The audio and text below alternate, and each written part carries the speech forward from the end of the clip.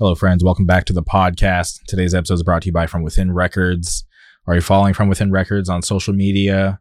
Please go boot up your Twitter, your Instagram, and hit that follow button so you can stay up to date on all the upcoming news.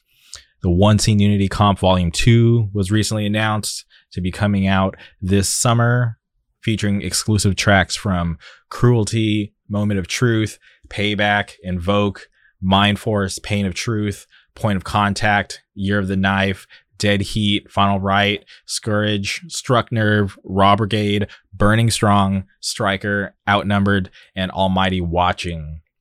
I'm so pumped for the summer, and I can't wait. I love From Within Records. I love the One Scene Unity idea. It's just so cool to me, and I'm happy that it's happening again this year. Last year's comp was amazing, and I'm definitely looking forward to this year's comp. So please, like I always say, support From Within Records because they support us. On today's episode, we had to track down Jeff and Nate. People were wondering where the MMA podcast went. We're still here. We just took some time to let things rebuild, but here we are. UFC on ABC, Vettori versus Holland. I'm pretty pumped on this card. There's been a whole lot of awesome and interesting MMA news that we cover. So if you're available, this podcast is dropping today on Friday. Make sure to tune into Bellator tonight on Showtime. Bader versus Machida 2. This light heavyweight tournament is going to be amazing, and I'm so stoked that it's finally starting. So stoked for Bellator today, but tomorrow we have UFC on ABC, Vettori versus Holland, and it's going to be a fun card. And like I say during the podcast, the fight that I'm most excited for is Arnold Allen versus Sadiq Youssef. I think that's going to be fight of the night, and I'm super stoked. And it was so fun for me to be able to sit back down with Nate and Jeff and just talk about MMA. It's something that I love to do, and I get it. I enjoy other sports. I watch football. I watch hockey. I love tennis, but I'm not super knowledgeable on those sports like I am with MMA. So when I get to sit down with some of my best friends and just share our knowledge and debate and just have these amazing conversations, it's something that I truly love. So strap in, enjoy this free knowledge. This is free. We're not charging you. This is all free. Enjoy this conversation. And without further ado, welcome Nate and Jeff to the show.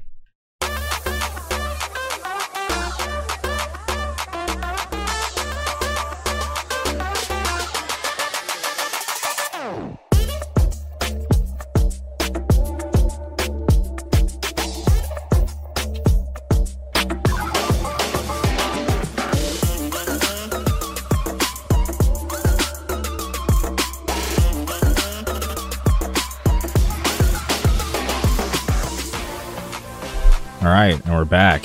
Welcome, Nate and Jeff. The MMA show is back. This is awesome. Hey guys, what's going on? It's been too long. Where I want to start is last night we saw some controversial stuff over in One, and I felt I'm still going to speak about Eddie Alvarez and Demetrius Johnson, but when I saw the Eddie Alvarez situation, I felt like the ref did a really bad job at calling that whole situation. He didn't really, because if you look at because I watched the replay so many times, and maybe a couple strikes to the back of the head, but not enough to get him disqualified, to get him that red card and just kind of ruin that whole experience for him. And I felt like, okay, like, am I being biased because I'm an Eddie Alvarez fan? And I went and just looked at the general reaction, and a lot of people were in the same boat. And I was like, okay, I feel like my feelings are justified. And it was just so shitty. I feel like he's had just such a bad luck going over there, and the stuff that he's having to deal with. Obviously, some legit losses, but just that whole situation was just so terrible. Honestly, it's you could say the same about the DJ situation. There are so many people that were calling that illegal, but it's just, the thing is, we're used to a different rule set because of where they're based out of and where UFC, Bellator is based out of. They don't follow the same rules as us, and maybe they take back the head strikes a lot more seriously, and even if it's just one or two. I think honestly it was the way he reacted, and the guy was just like, he saw it did look like he hit him in the back of the head, and for him to grab the back of his head and react like that, not saying he played it up or anything like that, but I think that really is why the ref did the decision he did. And actually, the follow-up shot after he was acting like that, Eddie Alvarez did punch him back in the head pretty fucking hard. But I don't think he deserved a red card. I think that ref made a really bad call. Yeah, I think I'm on the same page as you guys.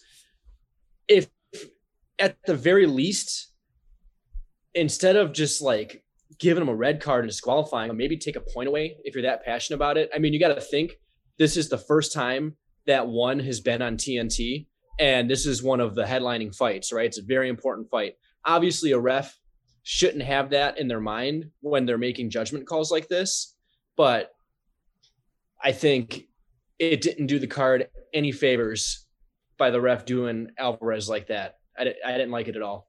And it's unfair to Alvarez 100%. He was doing great.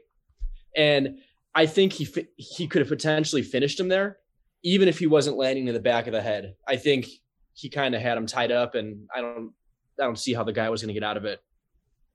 Yeah, he should have at least got definitely a point taken away or even a yellow card. I feel like that could be fair. All right, cool. Because maybe there was like one or two strikes that like probably landed like flush on the back of the head. But man, I just watched that and just to know what people go through just to get to the fight and for it to end like that and then watching his post fight interview and then his reaction walking backstage, and it just sucks. Yeah, it was a totally bad look for that ref. I definitely looked on like social media and stuff after it happened, and it seems like universally everybody just is siding with Alvarez. Yeah. So I mean, there's that. But whether they'll overturn it or not, because he was talking about doing that, I don't think they're going to do that. No, that's something that rarely gets overturned. They might make it a no contest if anything, but yeah, it's just one of those. It's a bad situation for, TNT was probably like, all right, we got our own MMA organization, like a really big one, really, kind of gaining a lot of traction.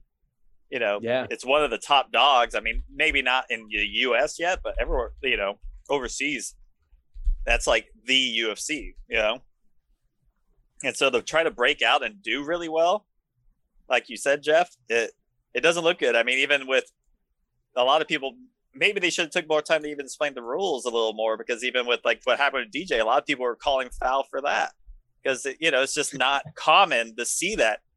But I mean, even how DJ explained, like even after the fight, he said he believes those type of strikes should be legal because a lot of people will stall a fight just sitting on their knees rather than, having to progress. And so if you have that danger, you always have to keep moving, which I agree to. Yeah. You got to think that if there was like a casual fan, we'll call them, watching that, and they have the Aljamain Sterling thing like fresh in their mind, and maybe they don't know that one is different and has a different rule set, they didn't tune in at the beginning and things like that, I could see why someone would think that.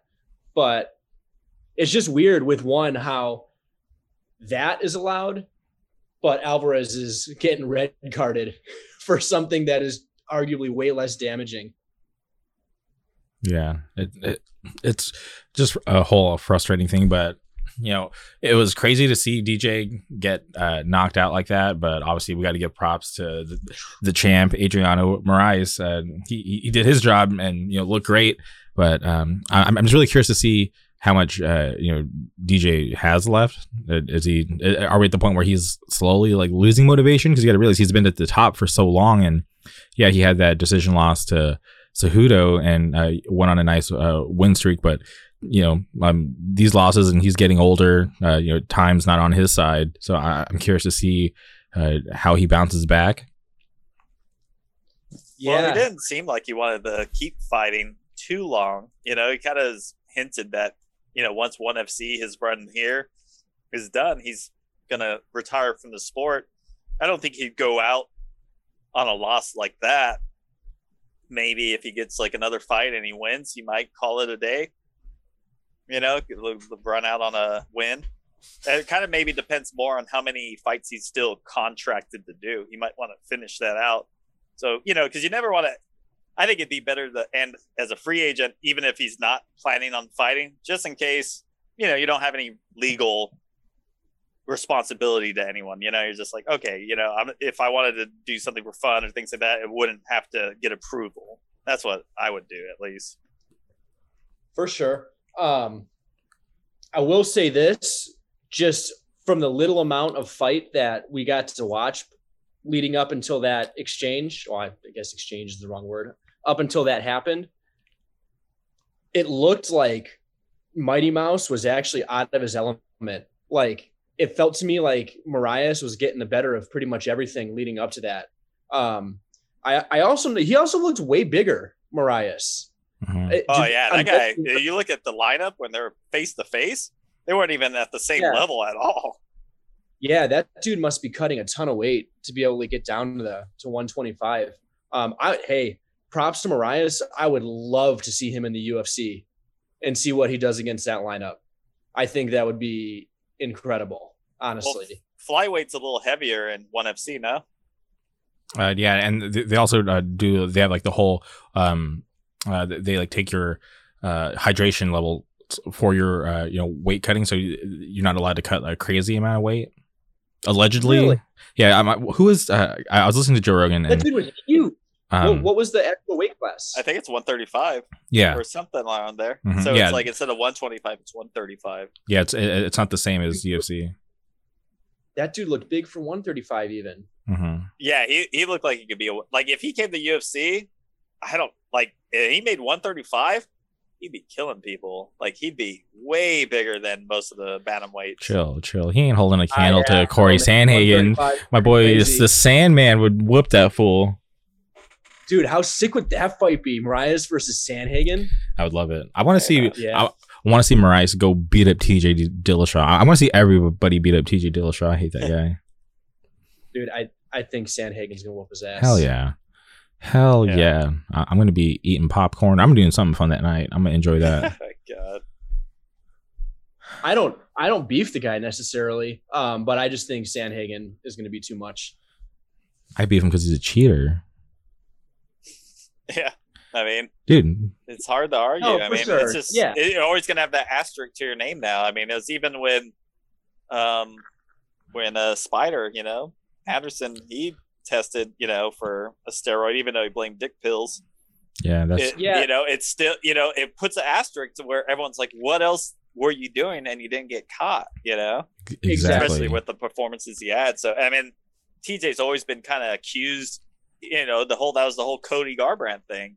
He was always bringing up about that as well. Also, Uriah Faber never came out and accused him, but he definitely alluded to TJ doing stuff, but didn't come out and say it. But it's like, pay attention. You knew what he was leading to. And when you got the guys who are closest to you trying to expose you and put your business out there like that, and then you eventually do get popped, it's kind of hard not to look the other way and think like, okay, maybe this was the only time. It's like, no, I think he's been doing it the whole time.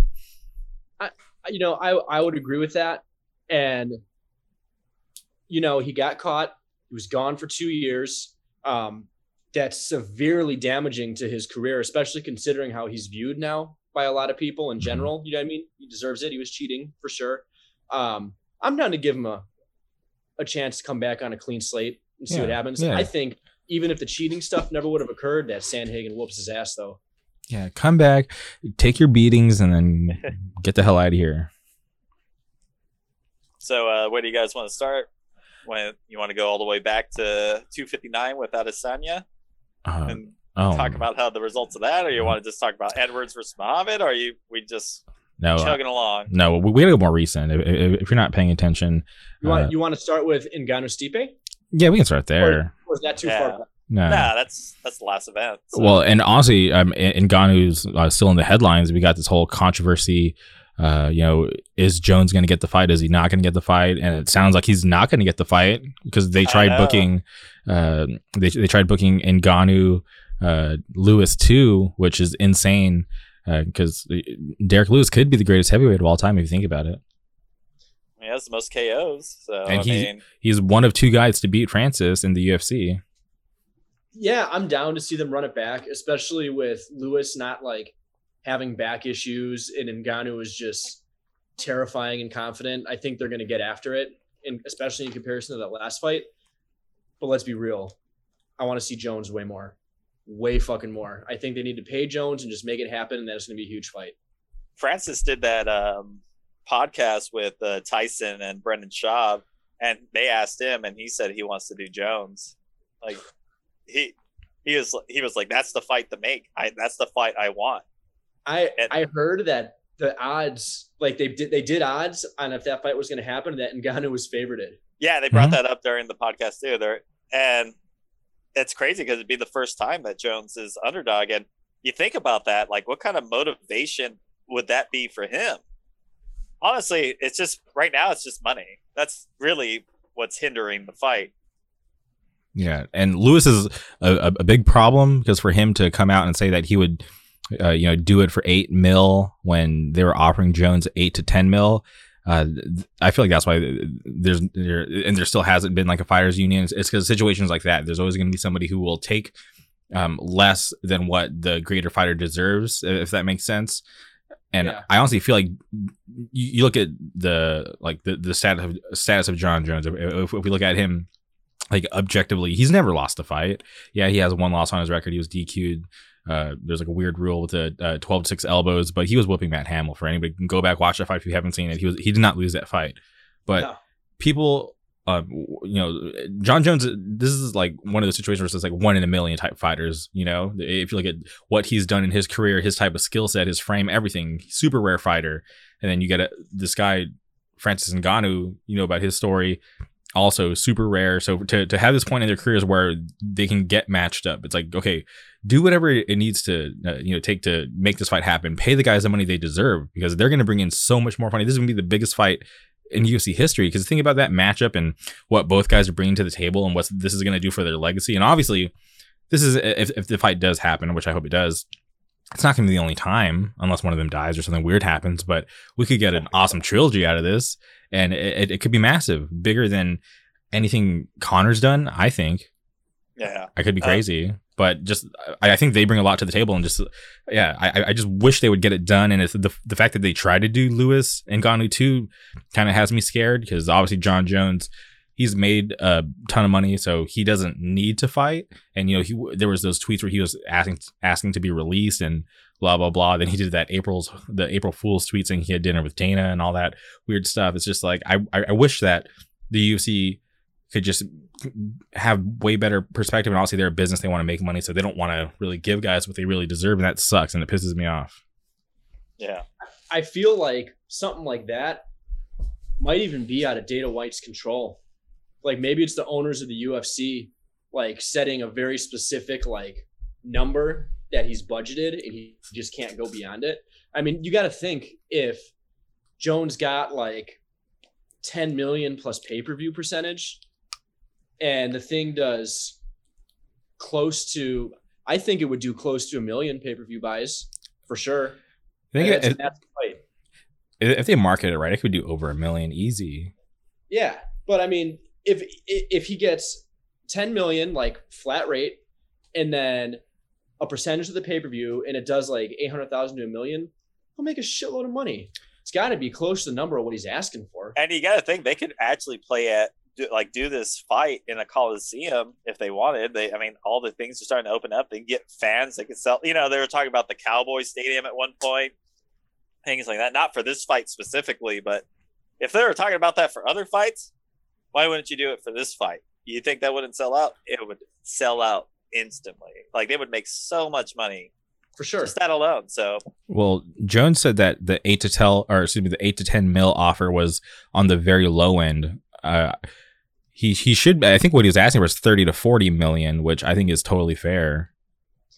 Yeah, I mean, he must be wanting like a flat rate, 30 to 40 million, and then plus pay-per-views or something. I don't know. I don't know the business that well. Yeah, but they haven't really talked about it. It's just how it is. They're always gonna have that kind of debate, amongst themselves, amongst their managers. So I mean, we can speculate all we want, but yeah, unless him throwing out actual numbers, I think kind of hinders the negotiations personally. No, this is it's a tactic. They're negotiating publicly, which doesn't really pan out well for the people who've done it, except for Conor McGregor. But yeah, I'm pretty sure it was Joe Rogan who said that Jones was wanting 30 to 40. And you got to realize, like, his managers and like his management company, they also manage professional athletes, like football players, and obviously his brothers are professional football players, so he probably sees what kind of money there actually is out there for athletes. And you got to think he's putting his body like more on the line than probably his brothers and the other people that are managed by the same company as him, and he's probably getting like way less money, and he's probably really upset when you got to think about him, you know, the legacy that he's built. And he's maybe coming towards the end of his career. He's older now, you know, he's been in the UFC for what, at least almost 10 years. And and the money that they're making now, the sport's bigger than it's ever been. He deserves it, and I get that it's really hard to pay these fighters. But you think back before Conor McGregor, nobody was getting these $1 million purses. But somebody has to come along and elevate the game. And I think this is just one of those moments where like these like upper echelon, these like legends, these champions, they deserve that kind of money. And it sucks that they're not getting it when they more than deserve it.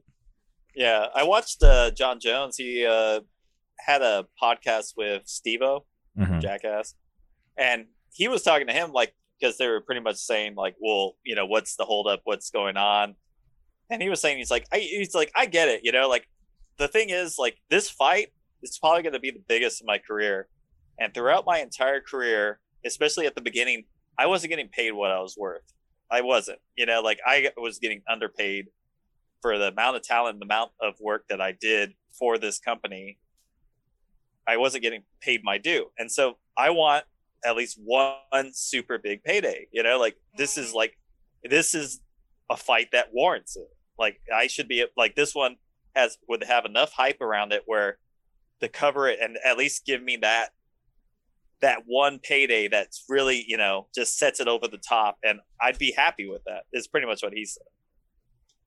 Yeah, he deserves it. And honestly, if I feel like, and obviously it's not who he is as a person, but if he was on like this straight and narrow his whole career, if he still had those Nike sponsorships, those Gatorade sponsorships, he probably easily could have been making that money already by now. But obviously he's had a bit of trouble with the law, which is totally fine. Shit happens. And, you know, he's shown to come back and, you know, be fine so far. But yeah, it sucks to see and even hear him say something like that. And even it reminds me of Ben Askren coming out and saying that the money that he's making in his boxing match coming up against Jake Paul is going to be the biggest payday ever, like more money than he's ever made in a single fight in MMA. And it just sucks so much. And you think about him, you know, obviously he was a wrestler his whole life, but even putting his body through his MMA career, he had to get his hip replaced. And to hear that he's coming back to do this wild boxing fight, and that's where he's going to make like the biggest payday. And it wasn't even when he was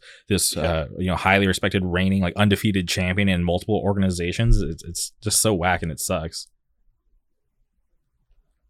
Yeah. A lot of it just comes down to name value over, you know, it's just like you look at, regardless of like McGregor losing and things like that, he probably gets paid more and more each time he goes out there.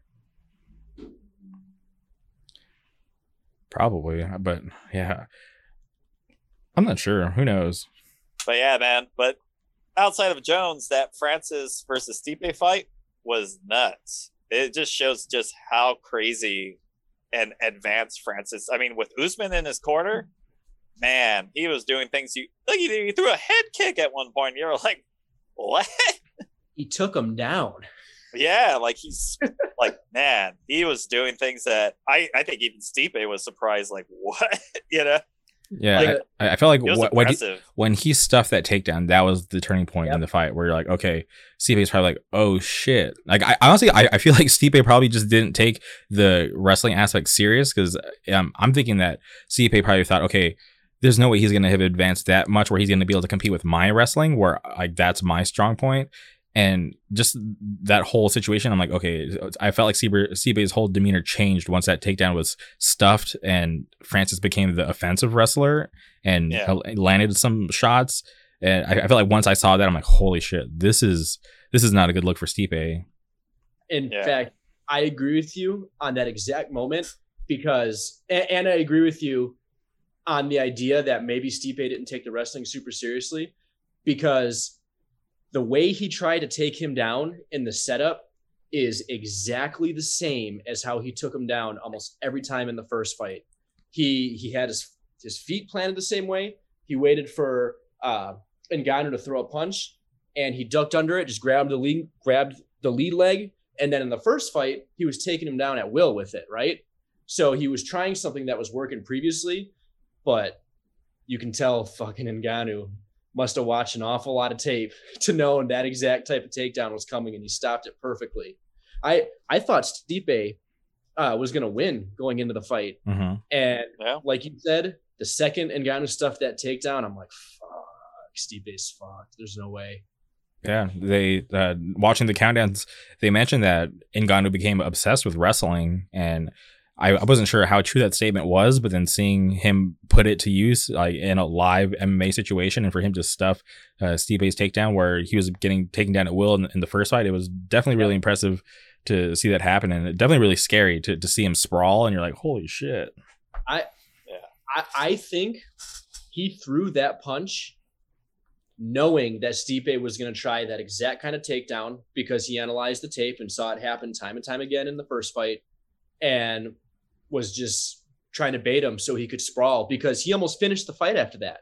He stuffed the takedown, ends up kind of getting behind Stipe almost against the cage, and starts unloading on the side of his head. And pretty much everyone else he's finished in that spot. Like he finished Junior Dos Santos that way. And I can't believe Stipe even survived that, honestly. Yeah, he took some big hits. Big hits. Shots. Yeah. He took a lot of strikes in the first round, and I was surprised with how much Stipe could take. But man, when he actually connected in the second round, you just saw him fly back. He was stunned. What's crazy too, not that punch, but specifically the punch that finished Stipe off and like ended everything. I don't think Ngannou was trying to knock him out with that punch. I think he was just throwing like a soft, what do you call it, like check hook probably, or like just kind of a defensive little pawing jab kind of, and he just hit him in the right way, and it's curtains, man. Yeah, and I'm not sure if you listen to any of the interviews that Stipe did, but he kind of, it was like his striking is what brought him down, because Stipe connected with Francis and thought he was hurt, so he went in with like not his guard. He thought he had Francis hurt and that he was going to finish the fight, so he went in and got caught. And man, you know, it's just when it comes to the like, you know, the heavyweights, especially with Francis, it's like, dude, these punches, like inches can change the whole game. And for him to go in and think that Francis was hurt and then get caught, you know, it's a risk that you have to take in those kind of situations, because if he would have knocked out Francis, we would have been like, holy shit, Stipe is the greatest ever. But you know, he took that risk, and he paid for it. It sucks, but you know, it's just part of the game. Hey, Stipe's hard, man. Honestly, I really hope the UFC lets him run it back, but I don't think it ends up any different. Honestly, I think Ngannou is going to evolve even more, because Ngannou is so young in his MMA experience overall.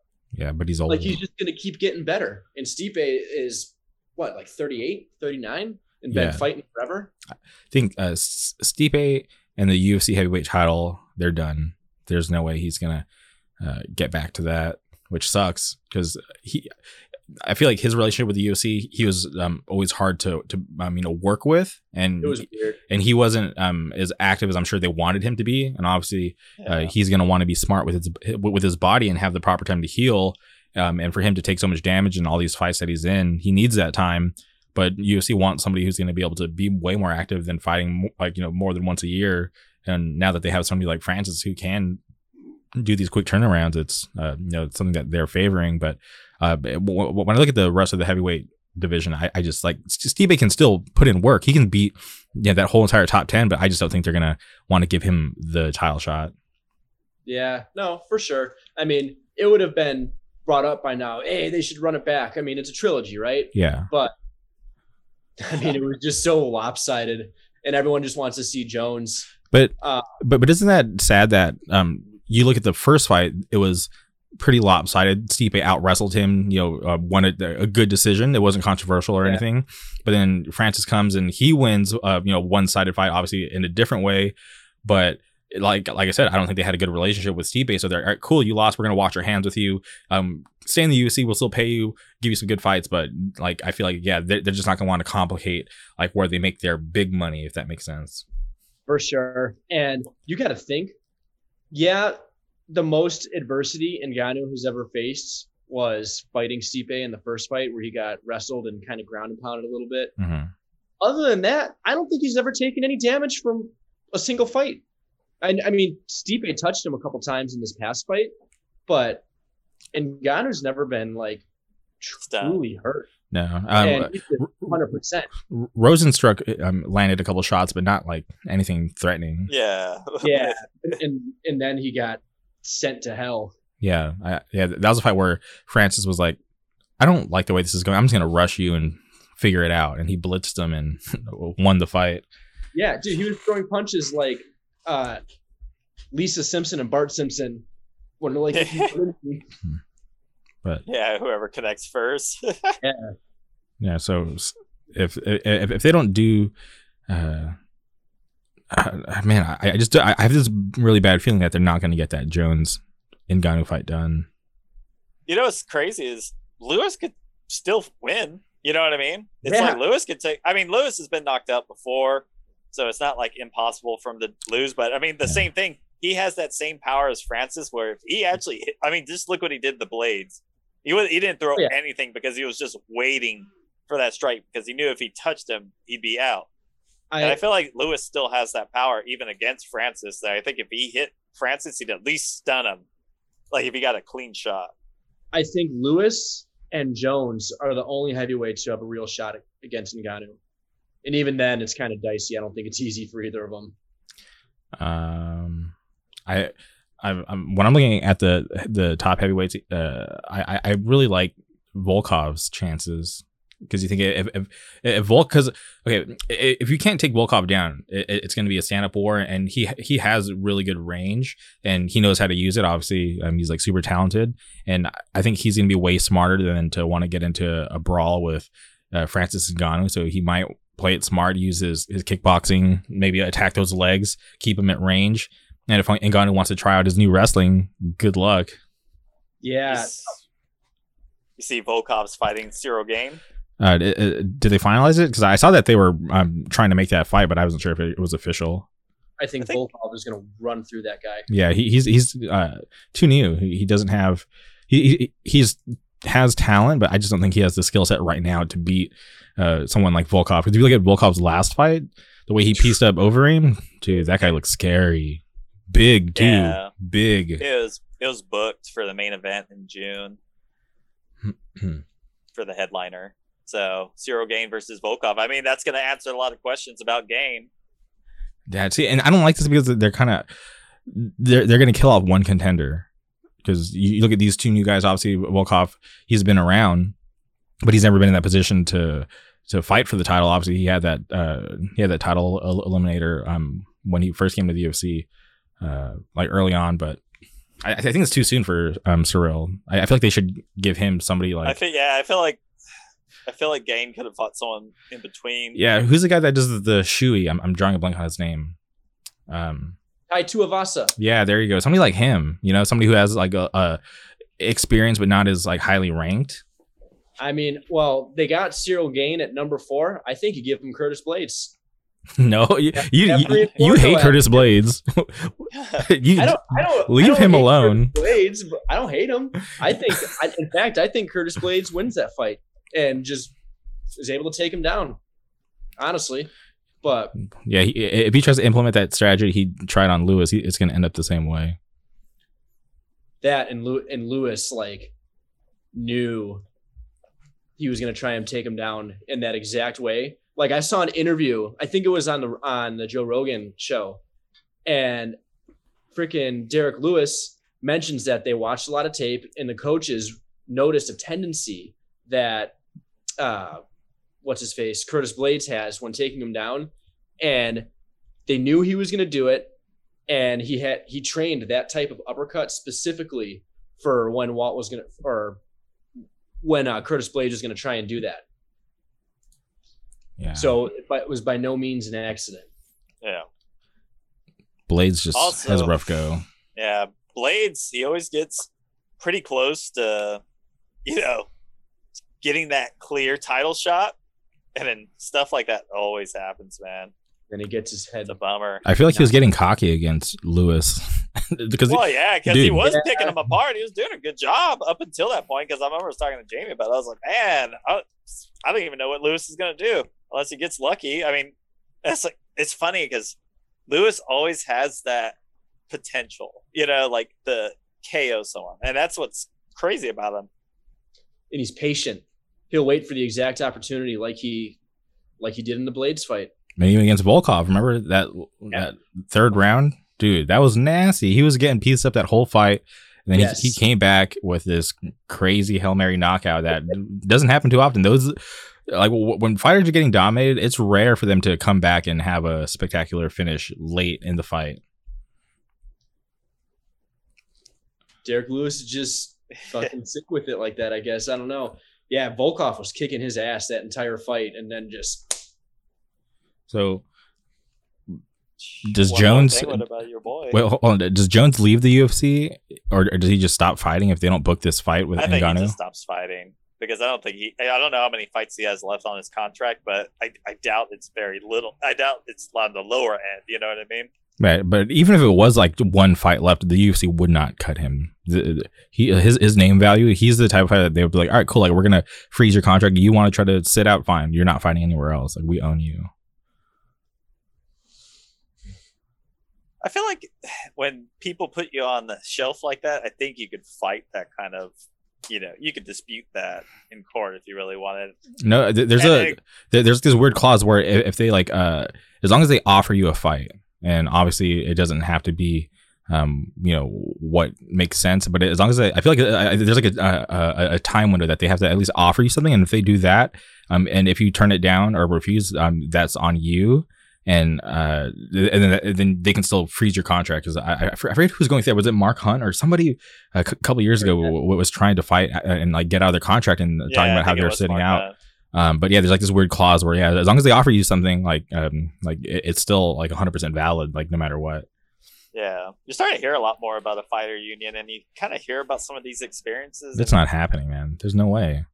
Yeah, it's gonna be tough, but it's something that I gave up on a long time ago. And especially like I mentioned earlier, when I'm seeing Derek Lewis chime in saying he'll take the fight for $8 million when John's asking for 30 to 40 million, and you're like, dude, like you're just like he's part of the problem, and that sucks. It's funny though.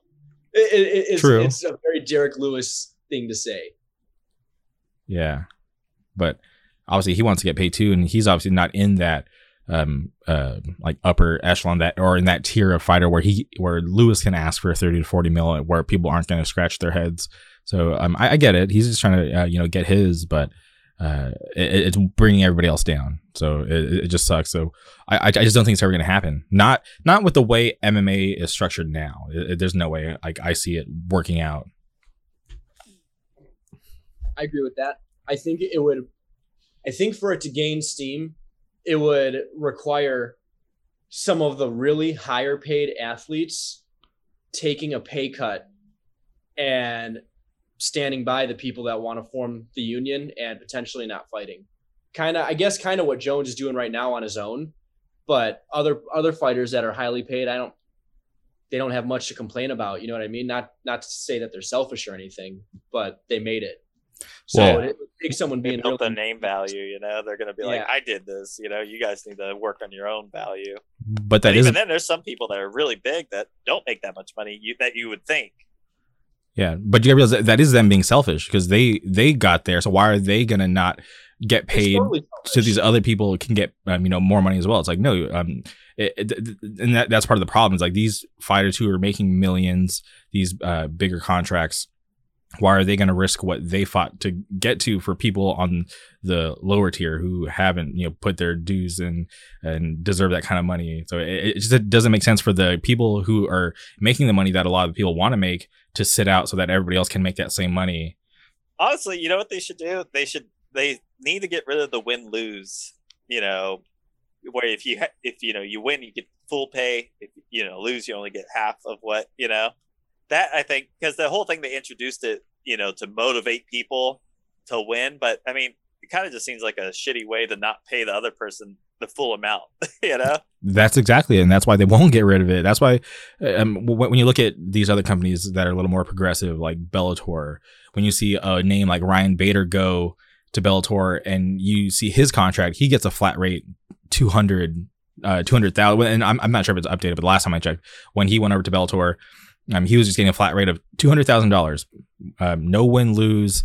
There's still a chance to win bonus money, but that was it. And I remember him coming out and saying that he liked it better that way because he's not going out there and trying to lose. He's going to go out there and give it his all. And if he can go out there and know that there's no pressure of him, having the chance of maybe getting half of his paycheck if he loses, it relieves a lot of pressure knowing that he gets his flat rate and he can go out and just perform, not have to worry about, okay, I have to try to win so I can get my full paycheck.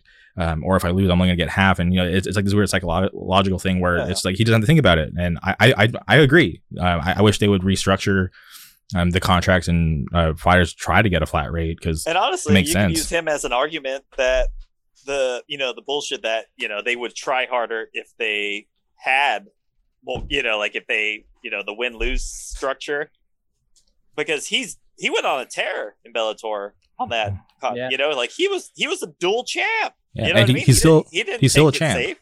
Yeah, and he's still a champ. Yeah.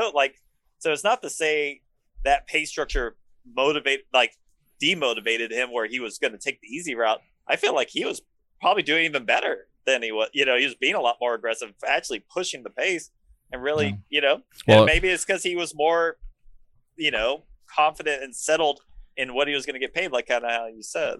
And also, you got to realize, too, he was on the cusp of getting a title shot before he left the UFC. Remember, he was getting into it with DC. They were fighting that one press conference, and there was talks about them, making that matchup. But, honestly, I think he made the better choice to go to Bellator, where I'm sure he's made way more money. Because you think about it, obviously, you got that flat rate, but when you think about the sponsorships he can get now, it's and it sucks that people have to go to, and I hate saying lesser organizations because obviously Bellator is legit, but when if you put UFC's roster against Bellator's roster, UFC is going to win. Like obviously Bellator has really talented fighters who could make some waves in the UFC, but the majority of the fighters there aren't that good. So it sucks that these talented fighters have to go to these other organizations just to try to make more money. Have either of you guys watched Miles Jury, his YouTube channel? He was a UFC fighter, and now he fights in Bellator. Yeah, Miles Fury Jury. Yeah, he fights out of San Diego. So he has a pretty informative YouTube channel on this exact topic, and he shares.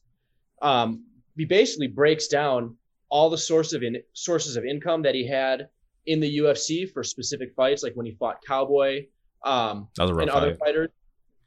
He also breaks it down with Bellator as well, and I guess, according to his channel, that Bellator is paying him 20% more than what UFC was. Mm-hmm. And that's one of the main things, one of many reasons that a guy in his position who was never a UFC champion, but put together a pretty impressive amount of wins at one point. I think he was on like a 6-fight winning streak. And he was an upper middle, top 15 kind of guy. And that's how he made the decision to go to Bellator. So it's pretty interesting that you use the word progressive, because it seems like Bellator is definitely paying those types of fighters a lot more money. Yeah, and you got to think about who they're backed by. So they kind of have like this infinite bucket of money where obviously they want to see this company that they own like produce. So they're willing to lend them money to pay these fighters what they properly deserve. And obviously everybody, even in Bellator, people could get paid better, but obviously not everybody can make the most amount of money.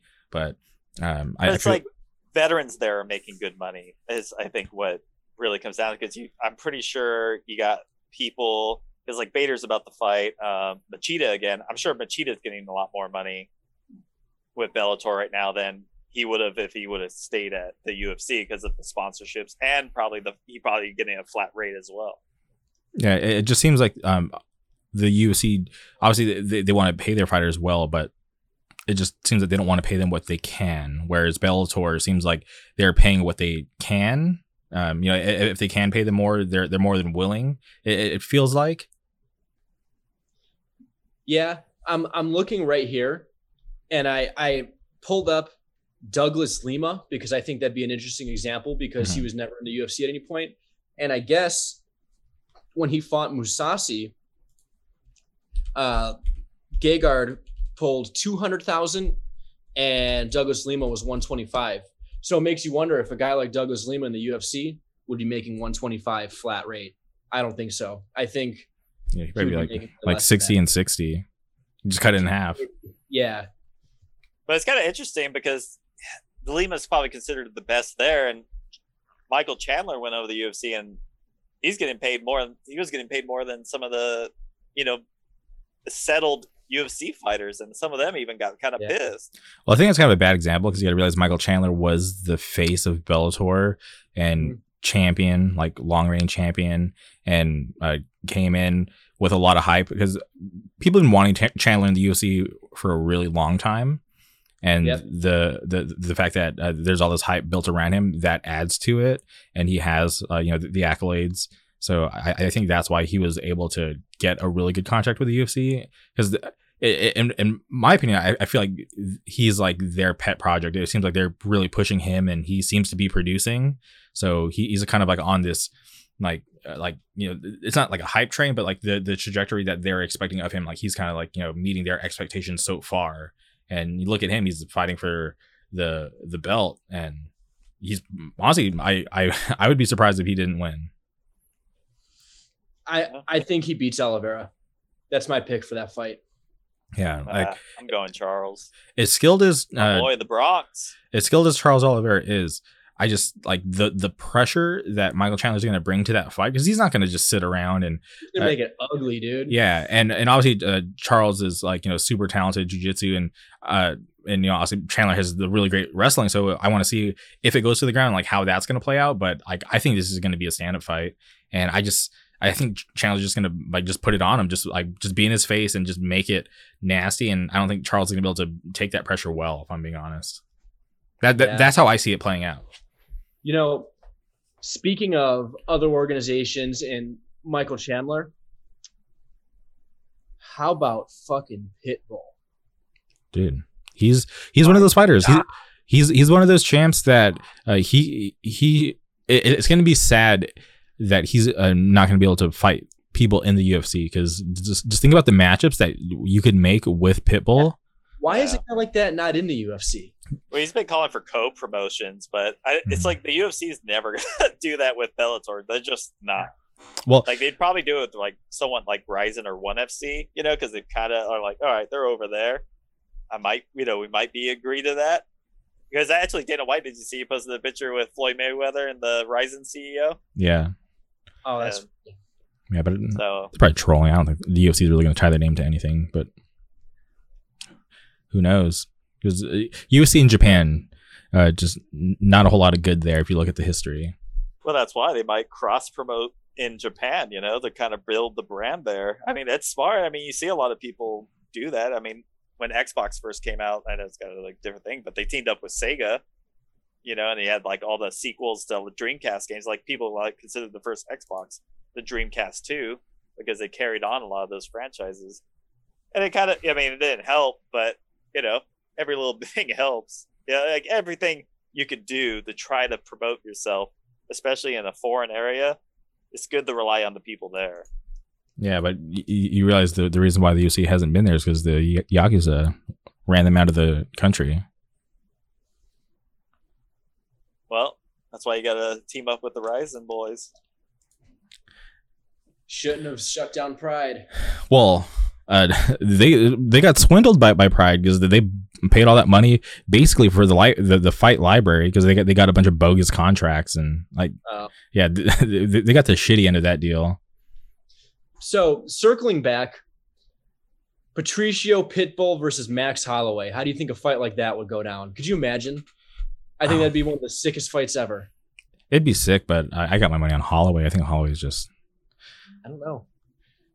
It'd be kind of similar to Volkanovski versus Holloway, I'd say. It could go either way, I would say. I think they're pretty on par with one another. I And think it really depends on how Holloway approaches it. I think Holloway would just use his range, and I feel like Pitbull would be way more aggressive than Volkanovski, and Max would just kind of fight him at range and pick him apart. Yeah, I could see it. It's going to be interesting if Chandler ends up winning and becoming UFC champion. I wonder if Bellator is going to try and hype Pitbull knocking Chandler out like that. Oh, they already are. Those highlights. I know. Well, they have been, but I wonder if they would even lean into it more to try and beef up the talent and perception of their organization. Well, Coker's already saying that fight's UFC versus Bellator, like an unofficial, cross promotion. But then a lot of people are arguing, okay, then what about Bader? What about, they start naming off, all those were UFC fighters. So when they came over, was it UFC versus Bellator, For sure. So, I mean, it is what it is. But, yeah, and I think he just wants to, kind of show pride, because when you think about going way back to when the Strikeforce fighters came over and you saw a lot of those Strikeforce champions become UFC champions, obviously Coker was proud because those were his fighters before they were in the UFC. And then obviously it wasn't a surprise that he didn't stay with the company, because obviously he's their biggest competitor. So they had to bring him over for those contracts, and then they kind of gave him the boot. So now that he's kind of back in that same position where he was with Strikeforce, and Bellator is not there yet where Strikeforce was, where it comes to the quality of fighters. But I honestly think just give it a couple more years and they'll be able to rival the UFC. It just takes time. Yeah. For Well, sure. they're focusing on homegrown talent right now, because they've been picking up a lot of prospects. You see a lot of, news organizations, saying oh, they picked up this hot prospect here, and right now it's always, you want to always be building towards the future. You always want to have who's going to be the next star, because it's just like you see with McGregor and a lot of these people, they start to go down. And so the numbers that they're going to be pushing, and McGregor will still be able to push big numbers, but the more, if he continues to lose, it's going to be harder to sell. And, you're going to have to start pushing, Israel Adesanya is probably going to be the next big ticket, if he continues to keep winning. Well, this is exactly the same strategy that Coker used when he had Strikeforce. I watched Daniel Cormier come up and fight on these contender series to become the winner of their heavyweight Grand Prix, than to see him go over to the UFC and do the work that he did, become light heavyweight champion, become heavyweight champion. So he knows what he's doing. And he said it before, it literally just takes time. And he's just doing it how he did before. And he's really smart. And I have faith. And I don't I just wish it because Bellator obviously has that murky history with Bjorn Revny from back in the day, and they used to do it a whole different way with the tournament series and stuff, and that was okay, but it just never really had a whole lot of growth. But once Scott took over, and if you look at it from where it was when Scott took over to now, it's just there's way more good fighters there, and yeah, some of them came from the UFC, but whatever, that's fine. UFC gets good fighters from other organizations, and there's no weird stigma because they're the number one MMA organization in the world. So it's just whatever. I just try not to really look at it too much. I just like to focus on the actual fighters' talents and hope that they get the best matchups possible. And obviously they choose where they want to go. For sure. Yeah, I agree. But Dang. Yeah, the thing with Bellator I don't like is just when I shared that matchup with Cyborg versus Leslie Smith, it's one of those ones that's just why was this fight made? And that's the only thing about Bellator. They have certain fights like that where I'm just this fight should not have been made. This is clearly not, this shouldn't have been for the belt. This shouldn't have been a rematch. Obviously Smith hasn't improved to the point where she deserves that fight. No disrespect to her or things like that, but it's just, there's people levels, and I think Cyborg is still just at that higher level. But it's the bolster and keep her active. But this is up against though. Exactly. This is the same problem that Cyborg's always had. But also you got to realize too, Cyborg, former Strikeforce champion, so her and Scott have a really special relationship, and obviously he wants to keep her active because she's only really lost that fight against Amanda, and obviously she got wrecked. But shit happens. Doesn't mean she sucks now. She's still a talented fighter. But yeah, there's not a whole lot of competition out there for her, and people keep talking about Kayla Harris. But it's like, that's, who knows how far down the road, and who knows if Cyborg will still even be fighting when Kayla Harris is ready for her. But it's just, she just has this, and it's like, it's not her fault that there's not a whole lot of fighters like, fighting in her weight class. She can only do so much, and she just has that frame where she's too big for 135. But she's 145, but too small for 155. But there's like, when you get to those upper weights, for the women fighters, there's not a whole lot out there. Like, the talent pool isn't there yet. They're talking to Megan Anderson supposedly, so whack. We'll see how that goes. Whack. Megan Anderson's overrated. You saw. I can't believe how shocked she got. Like, she was shell shocked against Nunez. Like, I was surprised. Just like, you were surprised, how dude. Baffled she was. Dude, I was not surprised, because I said it. She didn't deserve to be there, and same thing with Amanda. She's getting to that point now where there's like, they could easily close the women's 145 division in the UFC. No one would care. No one would care, because there's nobody there. They're the only weight class that doesn't have official rankings, because there's not enough fighters in that division to have rankings to even have a top 10, which is crazy to think about. So it's just, they just have this problem, and it's cool to have like a double champ, but there's really no point in having the 145 weight class when they're just bringing in like these, girls to get slaughtered by Amanda. And it's crazy, because you think about the only person to actually give her like a real challenge since she's kind of, or since she's been the champ or whatever, is Valentina Shevchenko, and she's the 125 champ. So it's just like, how can this 125 girl give the 135 145 champ the biggest problem, but you bring in these girls who are actually of the same size, can't even hold a candle to her? And it's just, ex-champs too. Yeah, so it's not her fault, but it's just this weird problem. And if the UFC wants to keep doing it, like, I'm not against it. I don't care. It's just sad to watch these girls just get wrecked like that, because people were swearing by Megan, like, oh, a real featherweight, but then, dude, she takes that punch and she just, deer in the headlights, just got wrecked. It's embarrassing. I think even before that, the moment may have been a little too big for her. I don't think she was ready. She seemed very shook even before the fight actually happened. Which is weird, but also maybe it's because, like, she was fighting the last fight on her contract, and maybe the pressure just got to her. But she was calling for that championship fight for a long time, and she got what she asked for, and she definitely didn't deserve it.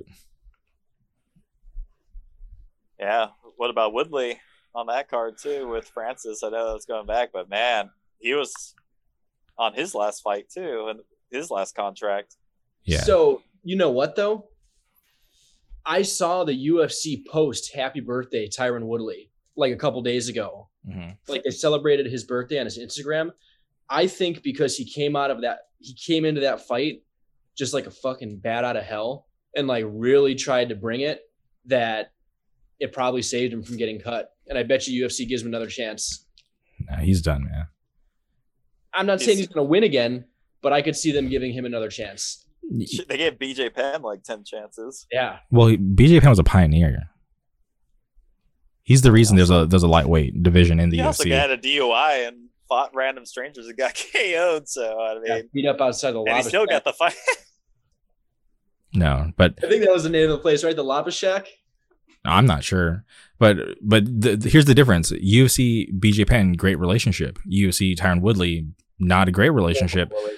Yeah. So what I think, you could think it took him forever to get to the title shot, and then he lost to Usman, and then he's just been on this weird skid.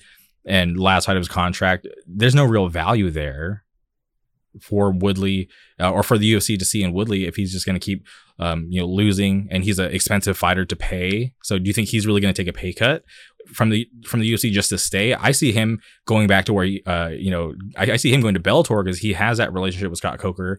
Go there, probably make the same or a little more amount of money, have a better chance with their competition. Because think about Douglas Lima, Tyron Woodley fight. It sounds like crazy. Obviously, I think Lima whoops him.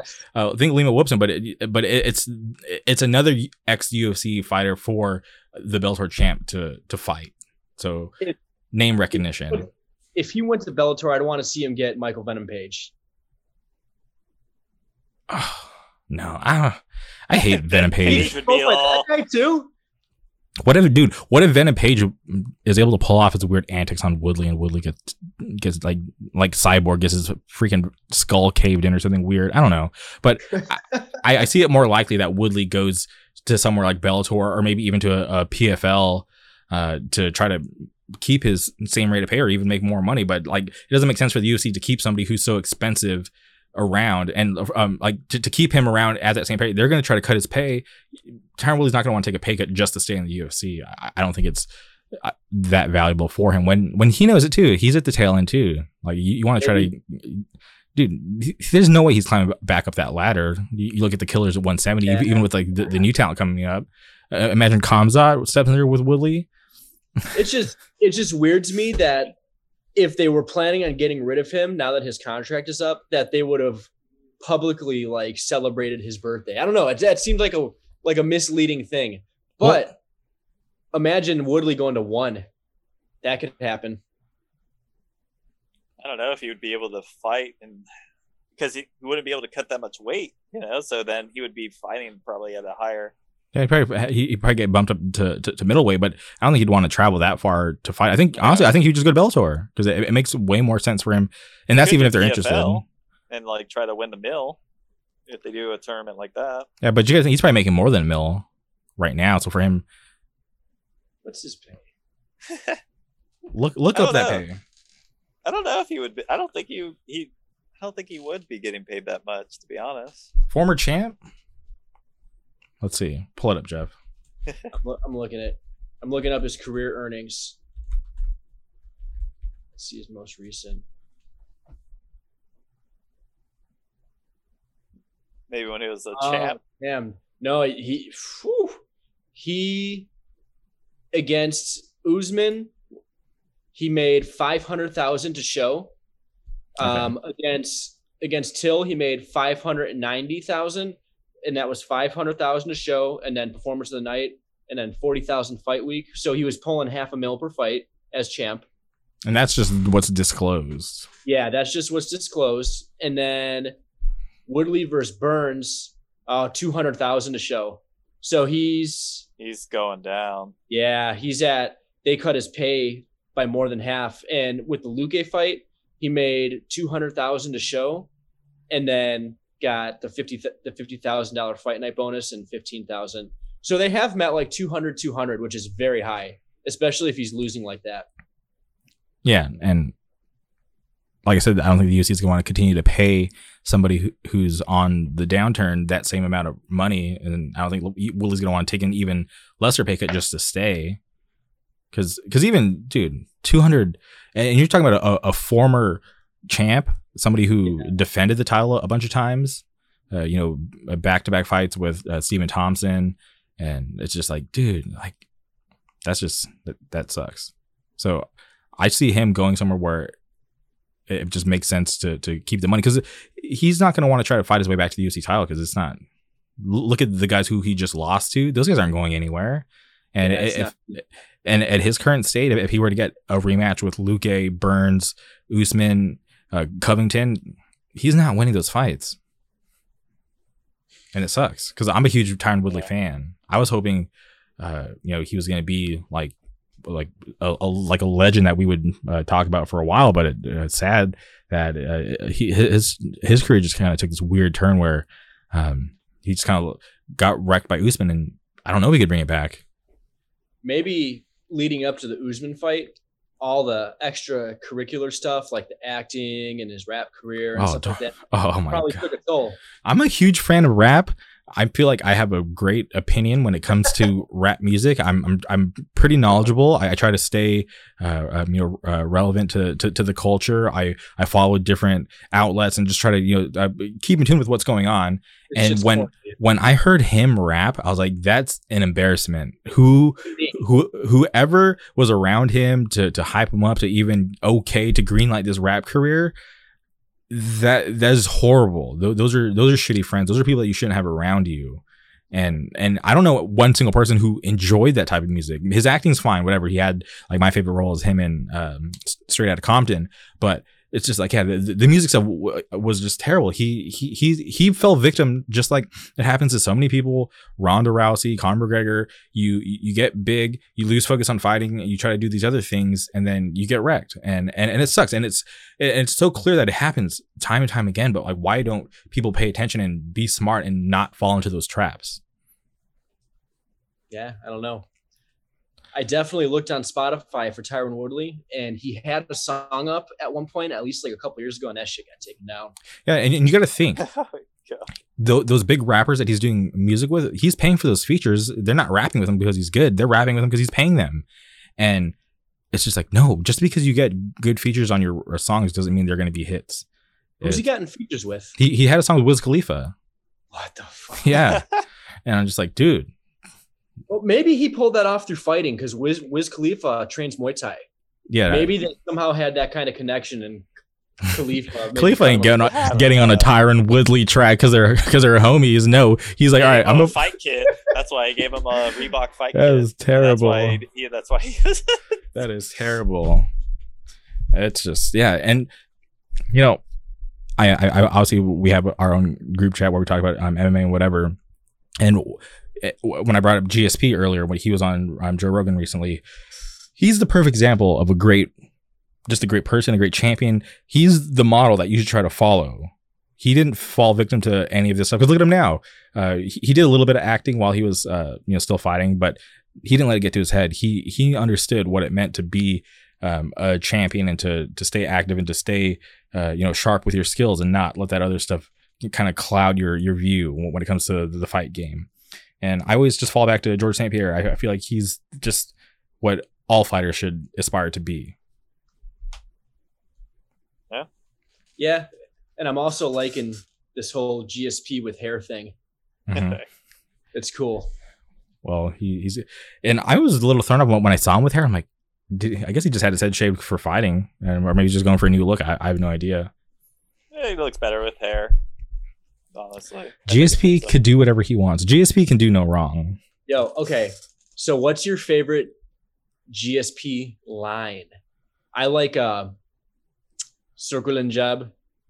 I pulled my groin when he was in the corner of one of his fights. I think it was against BJ Penn. Mm-hmm. He pulled his groin, and they had like an interaction with his corner, and like they just kind of ignored him after he said it. It was pretty funny. Yeah. I remember Firas Zahabi just telling him to ignore it.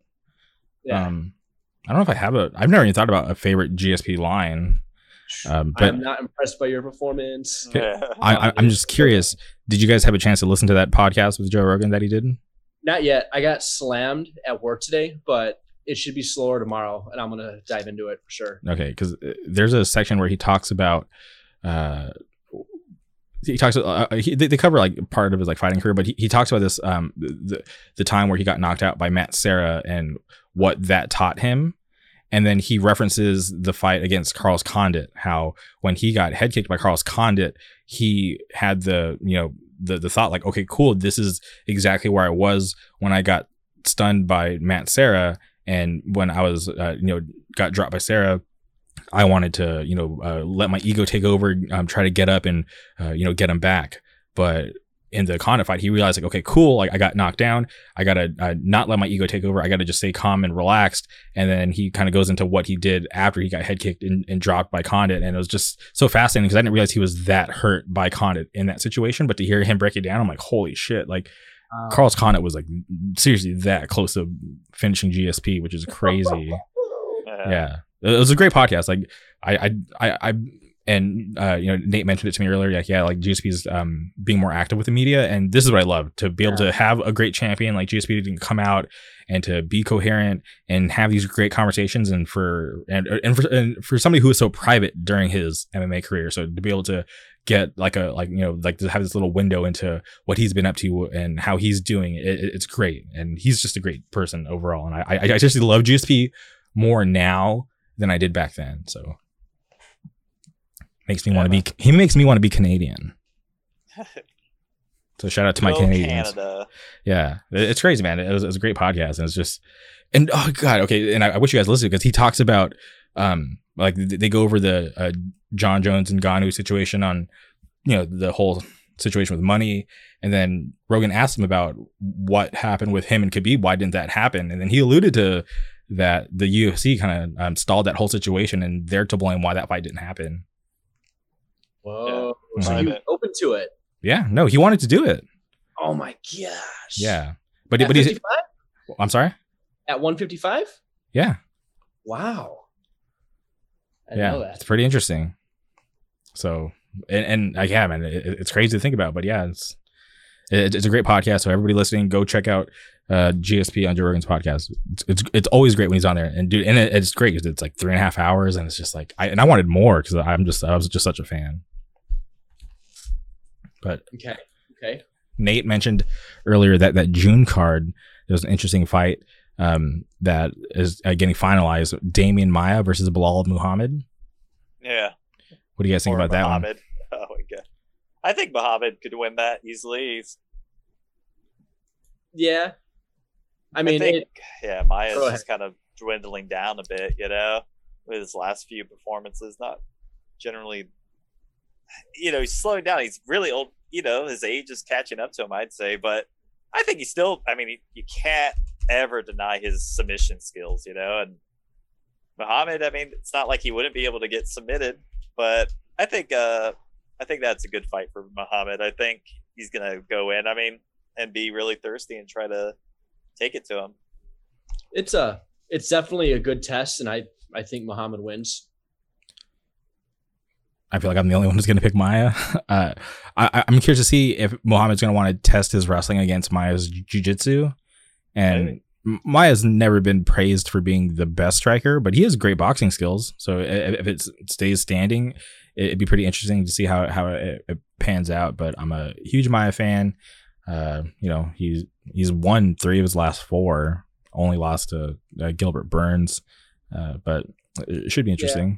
So I take that pick, erring on the side of the fact that if you take Damian Maia down, you're just playing with fire, and there's a high likelihood you get submitted. Mm-hmm. I make that pick with the caveat that Muhammad would just keep it standing and pick him apart at a distance.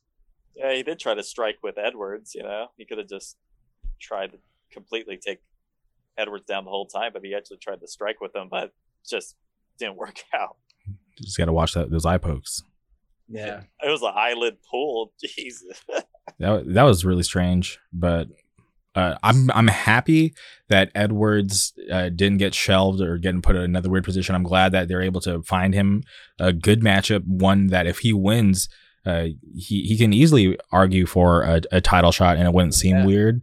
So, and honestly, I think it's long overdue. So I'm hoping he stays active. Obviously, I'm not picking him because I'm a Diaz fan. I got a Meta Militia shirt hanging back here. OG Nate Diaz shirt. We're repping the 209 forever, but it's going to be an interesting fight. But I'm just happy that they're able to book him again and not have to put him on the shelf for a while. I think that is just a ballsy ass fight for Diaz to accept. Yeah, because typically, Diaz has been chasing like your Masvidal, your Pettis, like your bigger names. You know what I mean? And the problem, I wouldn't say a problem, but one of the things that gets associated with Leon a lot is his lack of name recognition, and people just don't know him. So it's kind of crazy to me that Diaz would take this fight. I'm guessing that the UFC probably offered him a ton of money to do it because he can definitely boost up that card. And if Leon Edwards wins, that puts Leon over for sure and makes him more popular like he would deserve to be. I'm just not convinced that Edwards is going to beat him. But also, you got to think, if you look at the lay of the land, you have Usman versus Masvidal, right, fighting for the title. And then you look at Edwards versus Diaz. And in a weird world, if Diaz beats Edwards, Masvidal beats Usman, you could easily do this crazy rematch that they were trying to book a couple of years ago. They could easily try to revisit that rematch, put the welterweight title on the line, put the BMF title on the line. Yeah.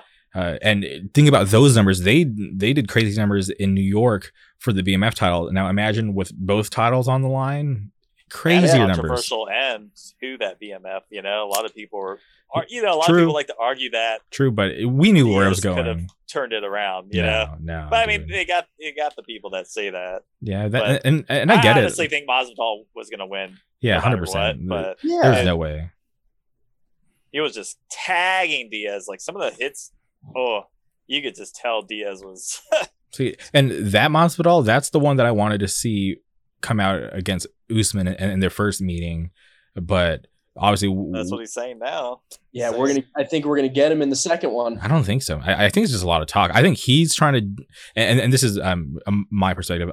I'm seeing Masvidal just trying to talk as much as he can to bring up as much hype as he can to try to make as much money as he can, because he knows he's on his way out too. Because I don't know if you guys watched his interview with Ariel Helwani, but he has a game plan. But okay, look at Masvidal, right? If he fights Usman, loses again, what's really left? There's the Colby matchup, the Edwards matchup, but and that might be it for the title. Is he really going to fight his way back? And they're not going to give him a third round to Usman if he loses to him. Yeah, it's only if Usman loses and Covington, let's say Covington and Usman have a rematch, and then let's say Covington wins, that makes a good opportunity for Masvidal. But you got to realize that means Masvidal has to win, and I just look at honestly, if you put Edwards versus Masvidal, I'm putting my money on Edwards. I think he's. Ooh, I'm not. I got Masvidal on that point.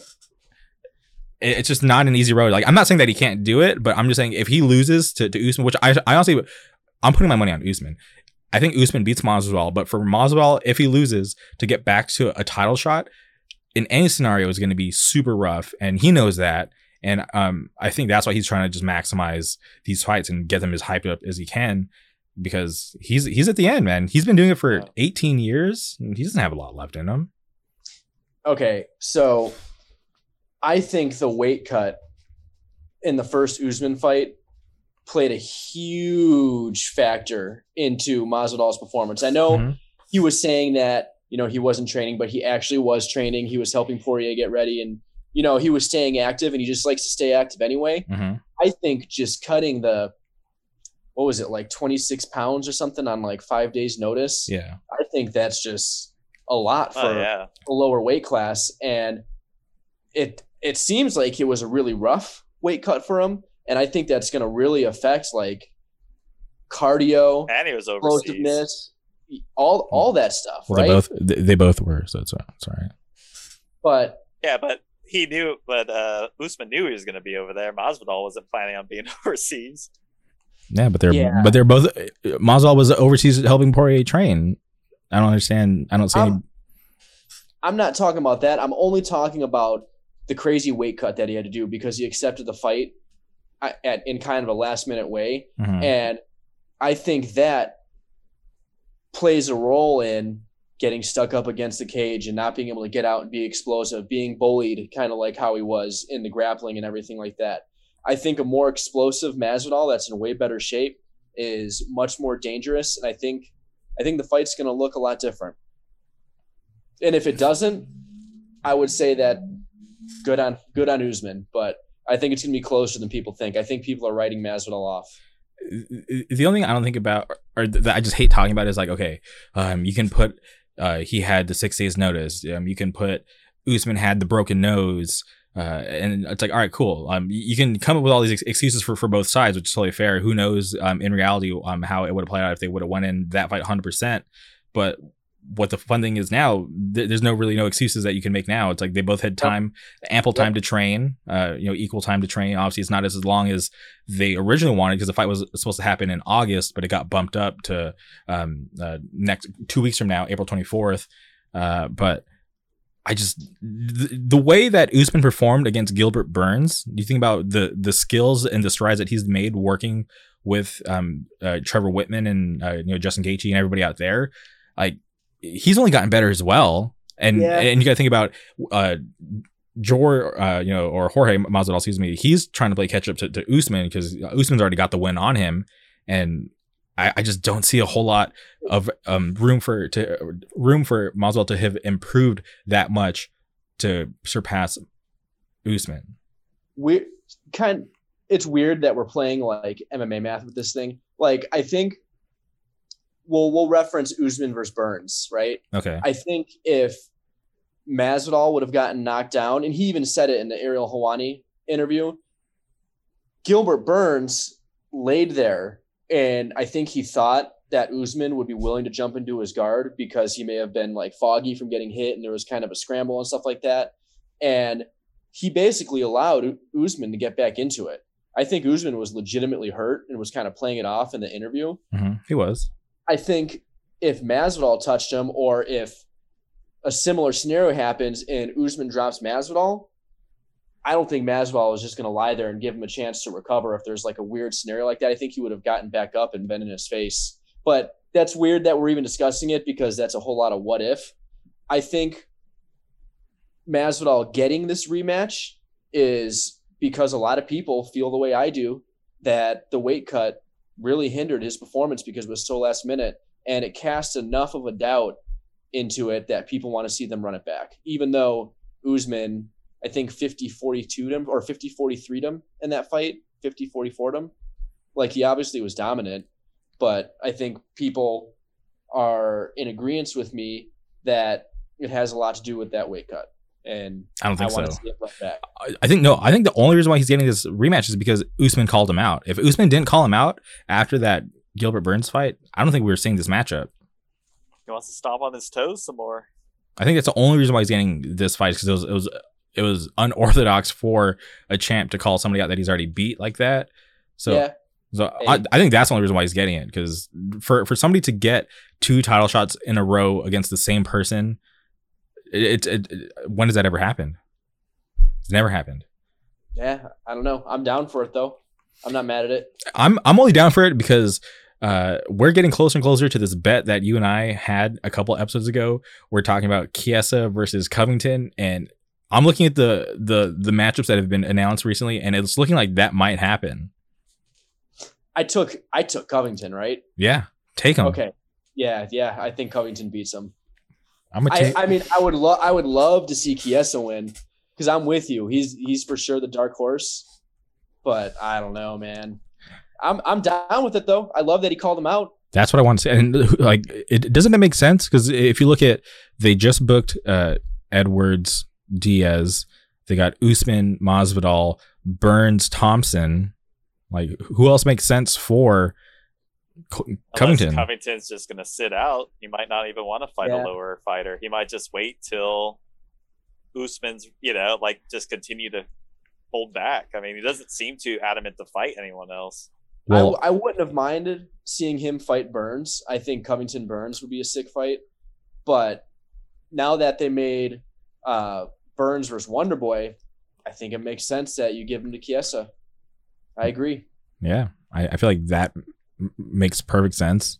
You got somebody who's been doing damage in the weight class on his way up. You got somebody who is trying to fight his way back to a title. I think it makes perfect sense. If you put Covington versus Chiesa, and if Covington beats Chiesa impressively, easily arguable, you can have him fight for the title after that, or even for a number 1 contender fight against someone like Diaz or Edwards or whoever.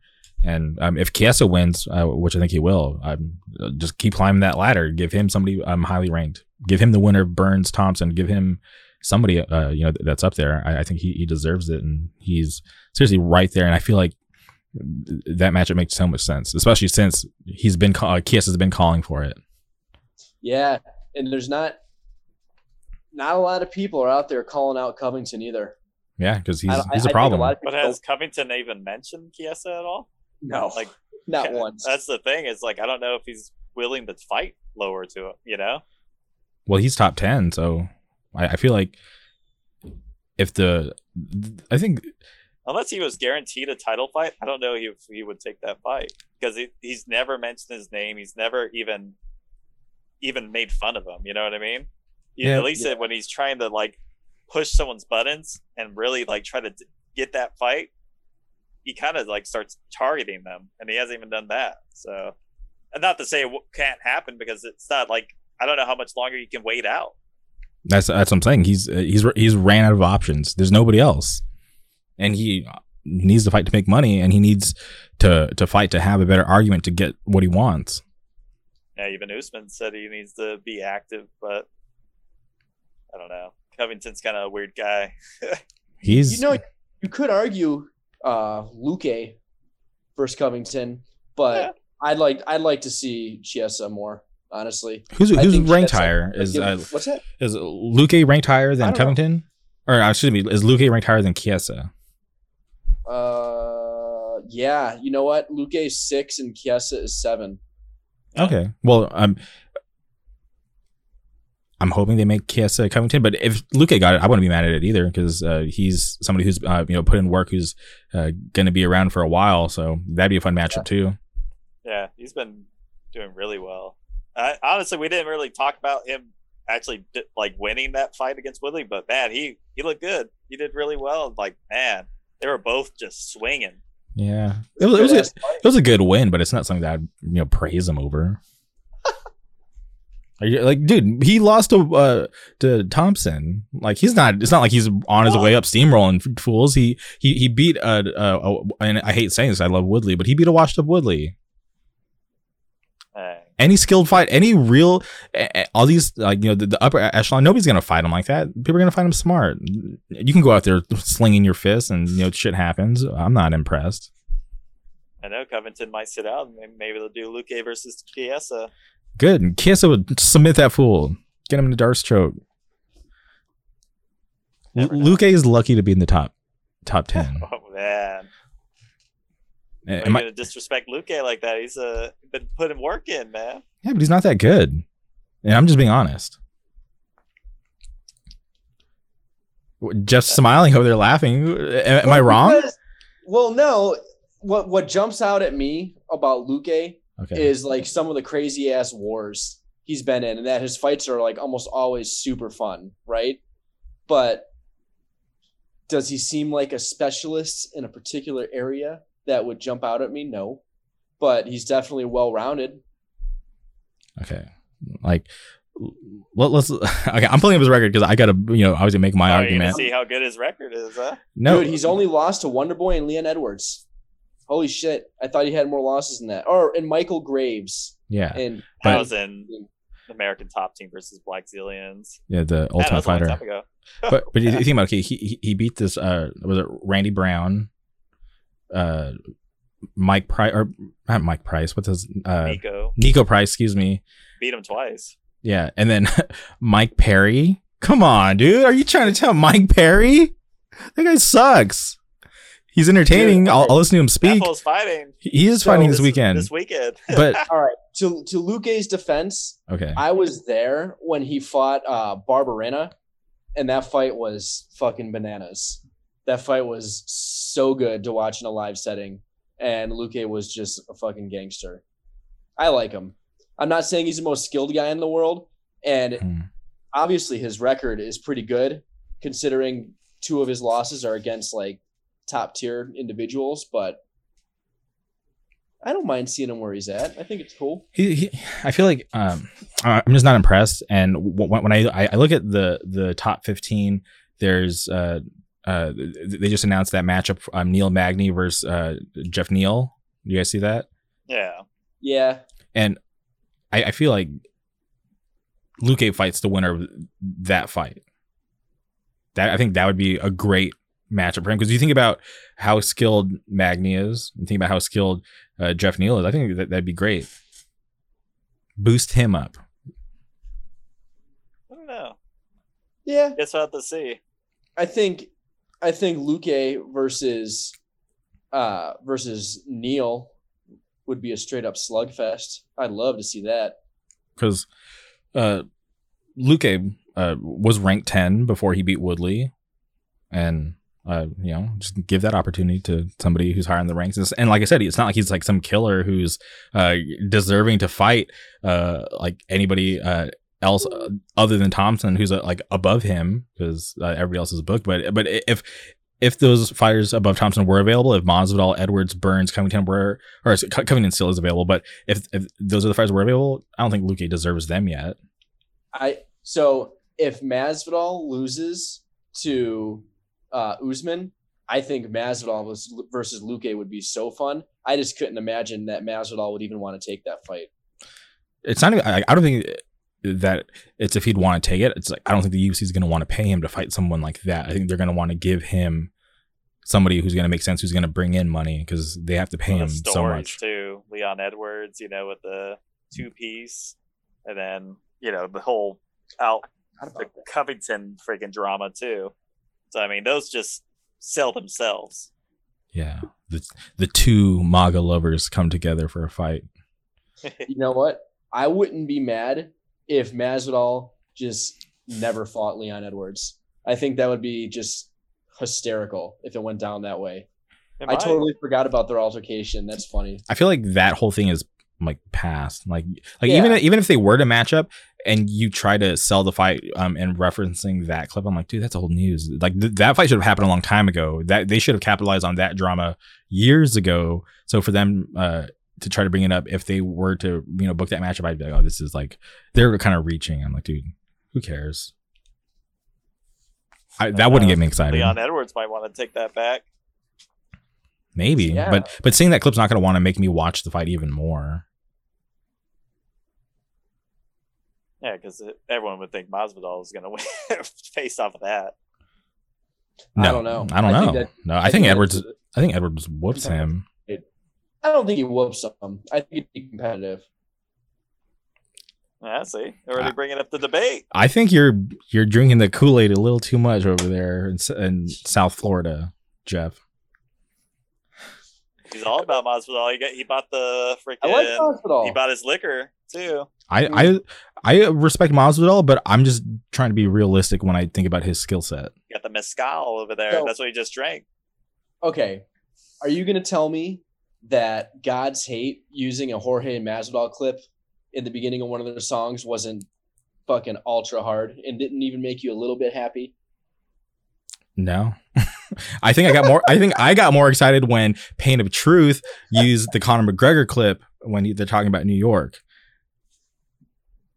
I haven't heard it. I didn't know that happened. I think that's more exciting. Dang.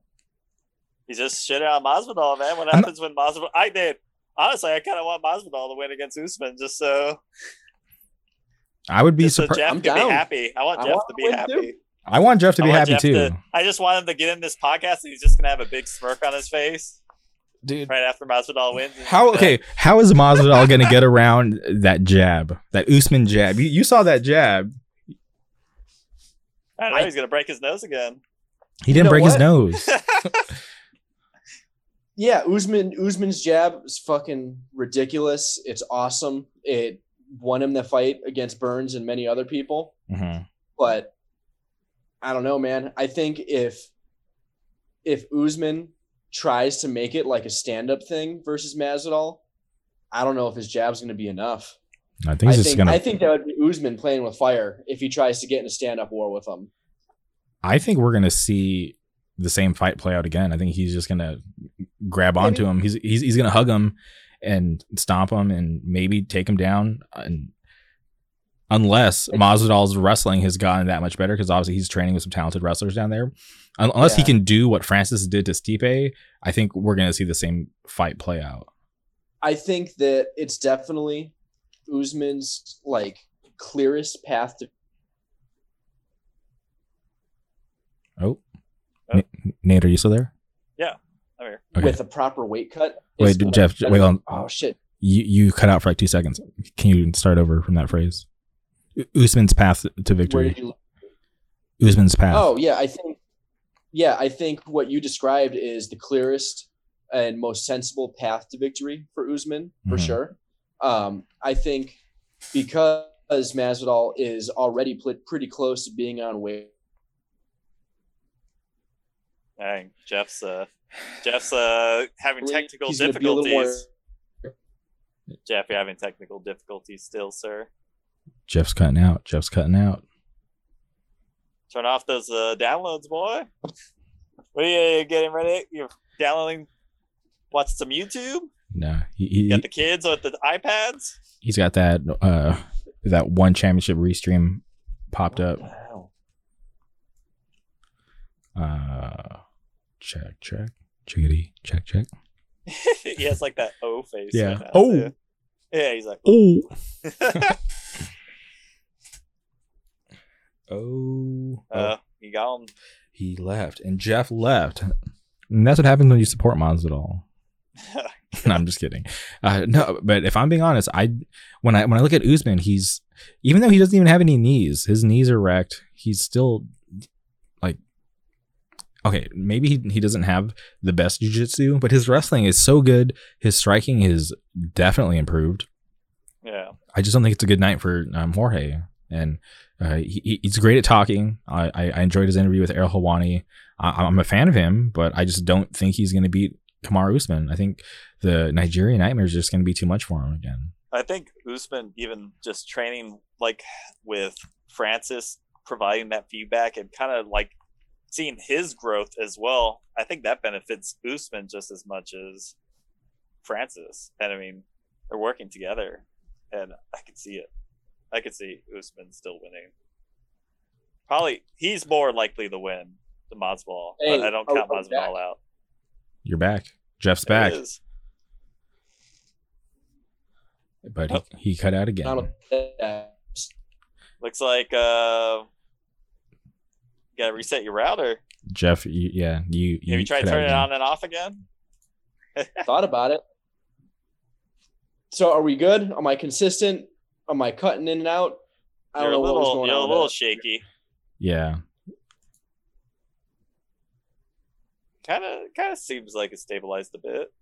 All right. So I was basically just saying Masvidal, I think he's got a much better chance than people are giving him credit for, because he's going to come into it in much better shape and he's going to be more explosive to fight off the clinch. Yeah, honestly, he does have a better chance this time around. It's just Usman's just really good. Is pretty much, I mean, just look at the last performance Usman had, and he just seems to be getting better and better. So unless Masvidal seen something or trying, maybe it's just the same with like the Askren fight when Masvidal had that. He saw something that he wanted to capitalize on, and he took it, and it paid off. So unless he has an answer or sees a tendency that he can capitalize on, I think that's what Masvidal's best shot's going to be. Yeah, I don't think Usman really gives much of anything that somebody could capitalize on. I think he's just so solid all around. I think Masvidal's best chance is if Usman tries to keep it standing and becomes super reliant on the jab. But we'll see. I'm not counting him out. The way to beat Usman, you got to match that energy. You got to bring the fight to him and have the proper skill set to deal with everything. So it's going to be pretty interesting to see what Masvidal brings to the table this time around. Yeah, it's a good matchup. I mean, regardless, hopefully they throw a little more, First one, they definitely kind of slowed down a bit towards the end, but I think both of them are coming into this fight a lot better off. And so I think it's going to pay off. Yeah, I agree. Historically, and I think the most recent example would be the Diaz fight. Masvidal can be super vicious fighting out of the clinch, and you didn't see that at all in the first Usman fight. And I think there's a good chance that we'll see it this time around. Yeah, he might, honestly, the first part of that match is going to be vital for Masvidal. The longer it goes, I think the more it favors Usman. Yeah, absolutely. I agree.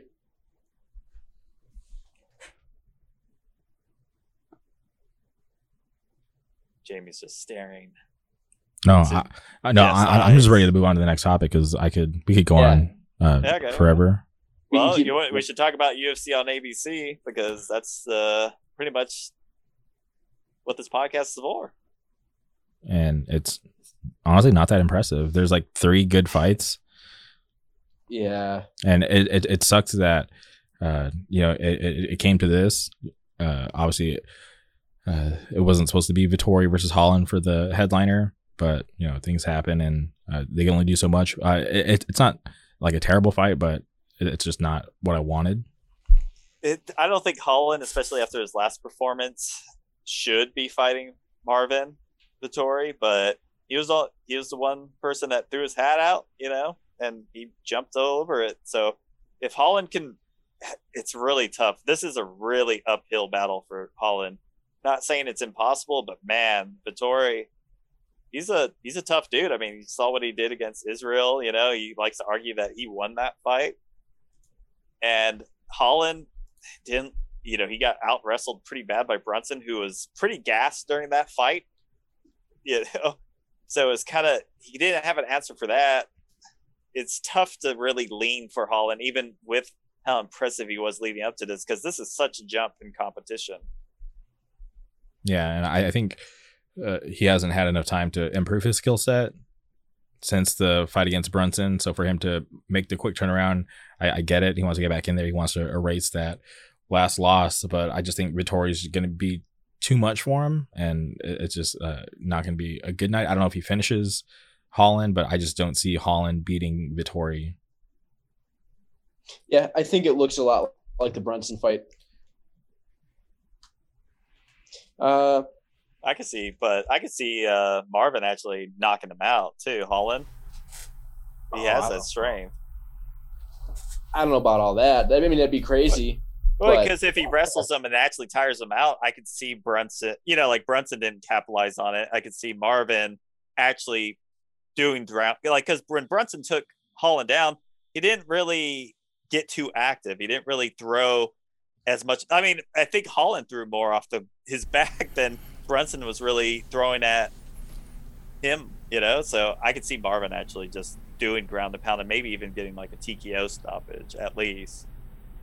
Yeah, that'd be interesting. I'm actually the most excited to see our boy Julian Marquez fight Sam Alvey. I think Julian Marquez can win that easily. Oh yeah, I think Marquez is going to smoke him, and I'm psyched on it. I'm just hoping he doesn't get too reckless, because obviously Sam Alvey has knockout power. You know, people. I feel like sometimes people take him a little light because smiling Sam Alvey, always looking happy. He's a veteran, and he's with a good gym. He's pretty consistent with fighting. You know, maybe not always in the win column, but he definitely puts it all out there. Yeah, obviously I'm rooting for Julian Marquez. I just hope he plays it smart. But the one fight that I'm really excited for is the co-main, the Arnold Allen versus Sodiq Yusuff. I think that's going to be fight of the night. Yeah. Because I'm not sure if you guys have been keeping up with Arnold Allen, but he's been, on a tear since he came into the UFC, and really impressive record. He's beat some notable people, and it's been pretty impressive. Yeah, 16-1. Beat Gilbert Melendez. That was sad. That was so sad. Melendez, man. Dude. He just dropped off hard. It's crazy. It just was like flip of a switch. Well, you got to you got to think back. Remember, he got popped. Yeah. And that hurts me to say, because I'm a huge fan. Like I was mentioning earlier, I support the 209. I'm a huge fan of the Scrap Pack. I love Jake Shields, Gilbert Melendez, Nate Diaz. So to be there, and not there physically, but just to be around and to see him get popped and him have to kind of put in his time for getting caught, it sucks. And then he came back. Obviously he's aged. Competition just got better, but then also it's just like he didn't look the same. So it's just it's just one of those things too. Like we got to question how long had he been doing it, and I can't not question his career just because I'm a huge fan. So it sucks to see him go out the way that he did, and it just sucked. But good on Arnold Allen. He's doing his thing, coming in, great fighter, and I'm just happy to see him get that co-main spot, because there was a lot of hype on him when he came to the UFC, and he's definitely performed, and he's fought through adversity. So I'm just really excited to see him fight. Yeah, I think it's going to be interesting. I think I actually would say that they're pretty evenly matched. I think you're right. I think it's going to be fight of the night, and it's going to be really exciting. Yeah, and I'm picking Allen, but I'm not counting out Sodiq Yusuff at all, because that guy super talented. Yeah, good striker, throws a lot. So I mean, yeah, it's going to be an interesting fight. I mean, Yeah, it's kind of a bummer that Till dropped off from this because that's really like the biggest name on the card. But I think he's also a really fun matchup for Vettori. Yeah. Did it come out how Till broke his collarbone? I thought I saw about it. I just heard it was like through training. That's what I read, but I wasn't sure if they actually talked about how it happened. I'm thinking about like, how do you break your collarbone in training? Like, what kind of training is he doing? And especially that hard of training, especially so close to the actual fight. I mean, I would think that he was probably wrestling and maybe got slammed in a way, like someone maybe got behind him and then tried to dump him like that, and he landed in a weird way on his collarbone and could have broken it. But or maybe he had like a hairline fracture he didn't know about. Yeah. Because maybe you never know. Bones after a while, so much pressure, so much training wears them down. Yeah, I'm hoping he wasn't like slammed like crazy, during sparring. He's gonna have to get on the call with Max Holloway and talk about some techniques to training. Exactly, so some techniques on how to train better and safer to actually make it to the fight. Because think about Till, how long has he been out now? He missed this fight. When was the last time that he fought? He beat I'm trying to think. When he beat, was it it wasn't Gastelum? Was that the last one? No.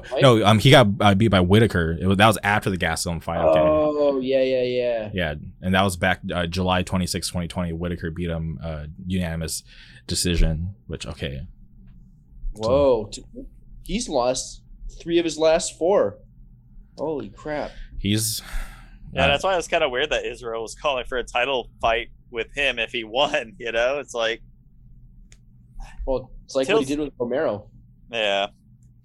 Well, before you got on the call, Jeff, this is like way before you got on the call, I was speaking about Robert Whitaker. I think if he fights his way back to a title shot against Izzy, I think he could take him. Who's that? Whitaker. I heard you guys talking about that. Maybe. I think he'd have to improve an awful lot, or he'd have to figure out a way to take Izzy down. I think he just has to put his aggression on check and kind of fight smarter, because Whitaker is a really good boxer. And I think he was just kind of falling into Israel's traps. And I think Jan, showed some, like, if you threw a little wrestling in there, because Whitaker has good wrestling too. He has good takedown defense. He has a pretty good overall set of skills. And I think if he tried to utilize it all, I think he would be more successful against Israel. But not even that. You got to remember that timeline back then when he fought Izzy, he was dealing with all that personal stuff leading up to that. Yeah, and with his daughter and everything. Yeah, and then you look at he lost the belt, and all that stuff was cleared up, and he was able to just refocus and dedicate himself to training and not have to deal with all that personal drama. And look at how he's performed. He's taken out, contenders. They put up Cannonier, and people swore up and down that Cannonier was going to get him, and he pieced up Cannonier bad. So, yeah. So I just, and it's just like one of those things. It's like, okay, or was the 6 days notice, the reason Masvidal lost? Was it all the personal stuff because, Whitaker lost? Like, who knows? That's why that's something that I really want to see in the future is, Whitaker fight his way back, and he beats Gastelum. Who's left besides that title shot? Yeah, beating Gastelum's enough. I got Gastelum though. I have to. For sure. That's totally fair. I'm pulling Gastelum. That's your homie, but I got my money on Whitaker. He's just. Yeah. But dude, when I look at Gastelum's last performance, I'm like, dude, he seemed just so slow and not skilled against somebody who, maybe it was too early for him. But when I think about the way Robert Whitaker, like his skill set, I'm like, oh man, Gastelum's not gonna be able to perform the way he did in his last fight against Robert Whitaker. He's gonna get wrecked. I don't think he's gonna perform like that. I think Gastelum is the kind of fighter that just rises to the occasion, for better or for worse. You know what I mean? Because he's had some boring fights against people that don't necessarily bring it, but he rose to the occasion versus Izzy. You know, I think that's a really good example. Yeah, came down to the last round. Had a couple snoozers after that for sure. And I think if Whitaker comes out guns a-blazing, I think Gastelum is going to match that energy, and it's going to be a real interesting fight. Yeah, that's something that I'm looking forward to. Not this weekend, but next weekend. That's crazy that it's coming up so fast. Like these next 3 weeks of fights, like this weekend, we got Whitaker Gastelum, and then the following Usman Masvidal too. Yeah. We're spoiled. Yeah, no, dude, for sure. And I think that Gastelum, even though he's kind of like a little short little guy sort of, and he doesn't have like a crazy reach, he has just this way of like finding a way on the inside and connecting on people. And maybe he does it against Whitaker. No. Maybe not. But I for sure think there's a good chance he could take Whitaker down and wrestle him. You watched that Chris Weidman fight. Man, Chris Weidman's fighting old shit. Chris Weidman's fighting against Uriah Hall, which, man, Gastelum had a hell of a performance against Hall, won that tough. Everyone thought Hall was going to win that. So, well, you got to realize this is a rematch. Weidman's already beat Uriah Hall because they fought on the regional circuit. Dang. So I don't know. Uriah Hall going to do that spin head kick, and Uriah Hall, he's one of those fighters. Like I like Uriah Hall, but I just feel like he's one of those guys that hasn't like unlocked like his real potential. Like obviously, like we see he has skills, but there's just something when he gets in some of those fights and he just doesn't perform the way that I think that he really can. I don't know if it's like his confidence or what, but there's sometimes like I'll watch and find like, what is he doing? I don't know. It's just kind of like how your mental fortitude and the way that you're perceiving yourself within a fight, you can discourage yourself to the point that you don't believe in yourself, you know? And I feel like that's what Uriah Hall does. Like he just gives up, you know? He doesn't in the moment, like rise to the occasion on a time. So there's sometimes where he completely, you know, surprises and really puts himself out there. But, he caught Gegard and Mousasi that one time. Yeah. Mousasi took that back. Yeah, because Mousasi was like, "Who the hell is this whack fool that they want me to fight?" And he just got, that was nasty. Hall caught him nasty. But Gegard was like, "All right, cool. I'll take my loss like a man, but I'm gonna run it back," and he got it. Man, I wish that's absolutely one fighter I wish would have stayed in the UFC.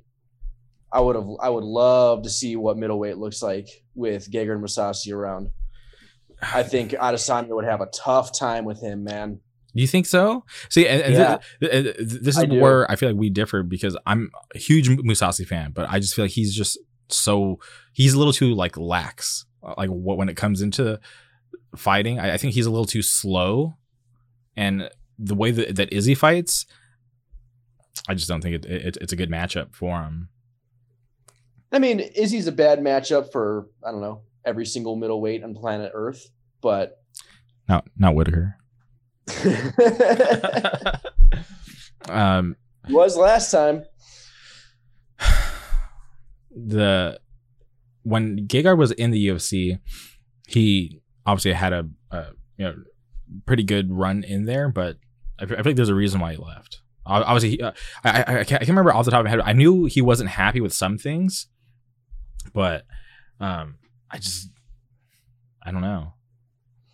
I think it's because he was getting passed over on a lot of big fights, and he thought that he had done enough to start fighting like top 3 dudes. And there was controversy with the Chris Weidman win, because I want to say that he gets credited with a TKO, but there was controversy because Weidman was like a downed opponent, or there was a strike to the back of head or something. Am I correct on that? I know there was some weirdness with that fight. I think it was fair, but go ahead. No, I agree with that. I just think I remember there being controversy, and then he was a free agent at that point and went to Bellator.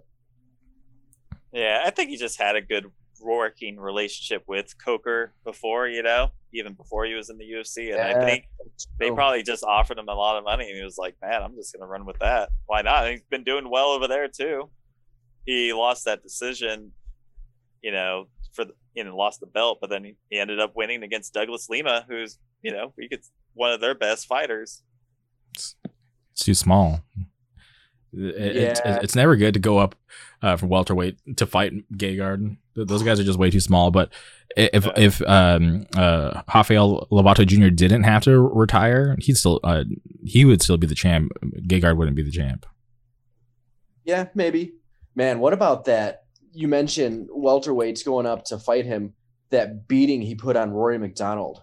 Dude, send him. Did you guys watch that? That shit was brutal, sad. Man. It was sad. It was like, and this is Rory McDonald. You're looking at him like, he was supposed to be the next GSP, super talented fighter, and then he goes up and he just looks like an amateur fighting. Like he didn't. It looked like he didn't belong in there with Gegard, and that just blew my mind because I'm like, I know how talented Rory McDonald is, and for him to be in there against Gegard and just look like shit, it was weird. It's what? Because Gegard's a big middleweight. That guy could fight light heavyweight. He used to. I think he has fought light heavyweight. Yeah. And I think he was just too big for Rory in that fight for sure. Like I think size played a huge role in it. Yeah, that was rough to watch, but Rory McDonald, he's in the PFL, which hopefully he does well there. Maybe he can get that $1 million. Who knows? Yeah. Never know. It's kind of interesting to see so much talent kind of disperse in different directions lately. But I mean, it's good, It's nice to see new people get opportunities, especially in the UFC. It's good. But okay, so we have all these different options now. If fighters want to take the tournament route and try to have that opportunity to win $1 million, cool. You can go to Bellator. You can go over to Asia. There's Ryzen. You got the UFC. Which would you guys prefer to watch, or where would you guys want to see things like in the future for the growth of MMA? Like what do you guys want to see these fighters go to succeed and have them be the future of MMA?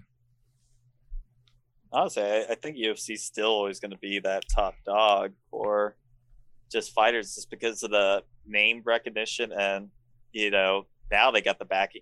They have those actors and a lot of people that are invested into it, because they're corporate owners, and they're looking to buy even more into it. They have a lot of leverage, a lot of people to really push, UFC fighters. As you've been seeing a lot more celebrities, a lot more people attending these type of events, and you see The Rock always posting about it. You see, there's a lot of recognition in that other organizations just don't get. And I can see that you don't see people like Conor McGregor and other organizations making that much money. Like you could make good money. You could make the mill if you win the tournament, but I don't see that making you a superstar per se.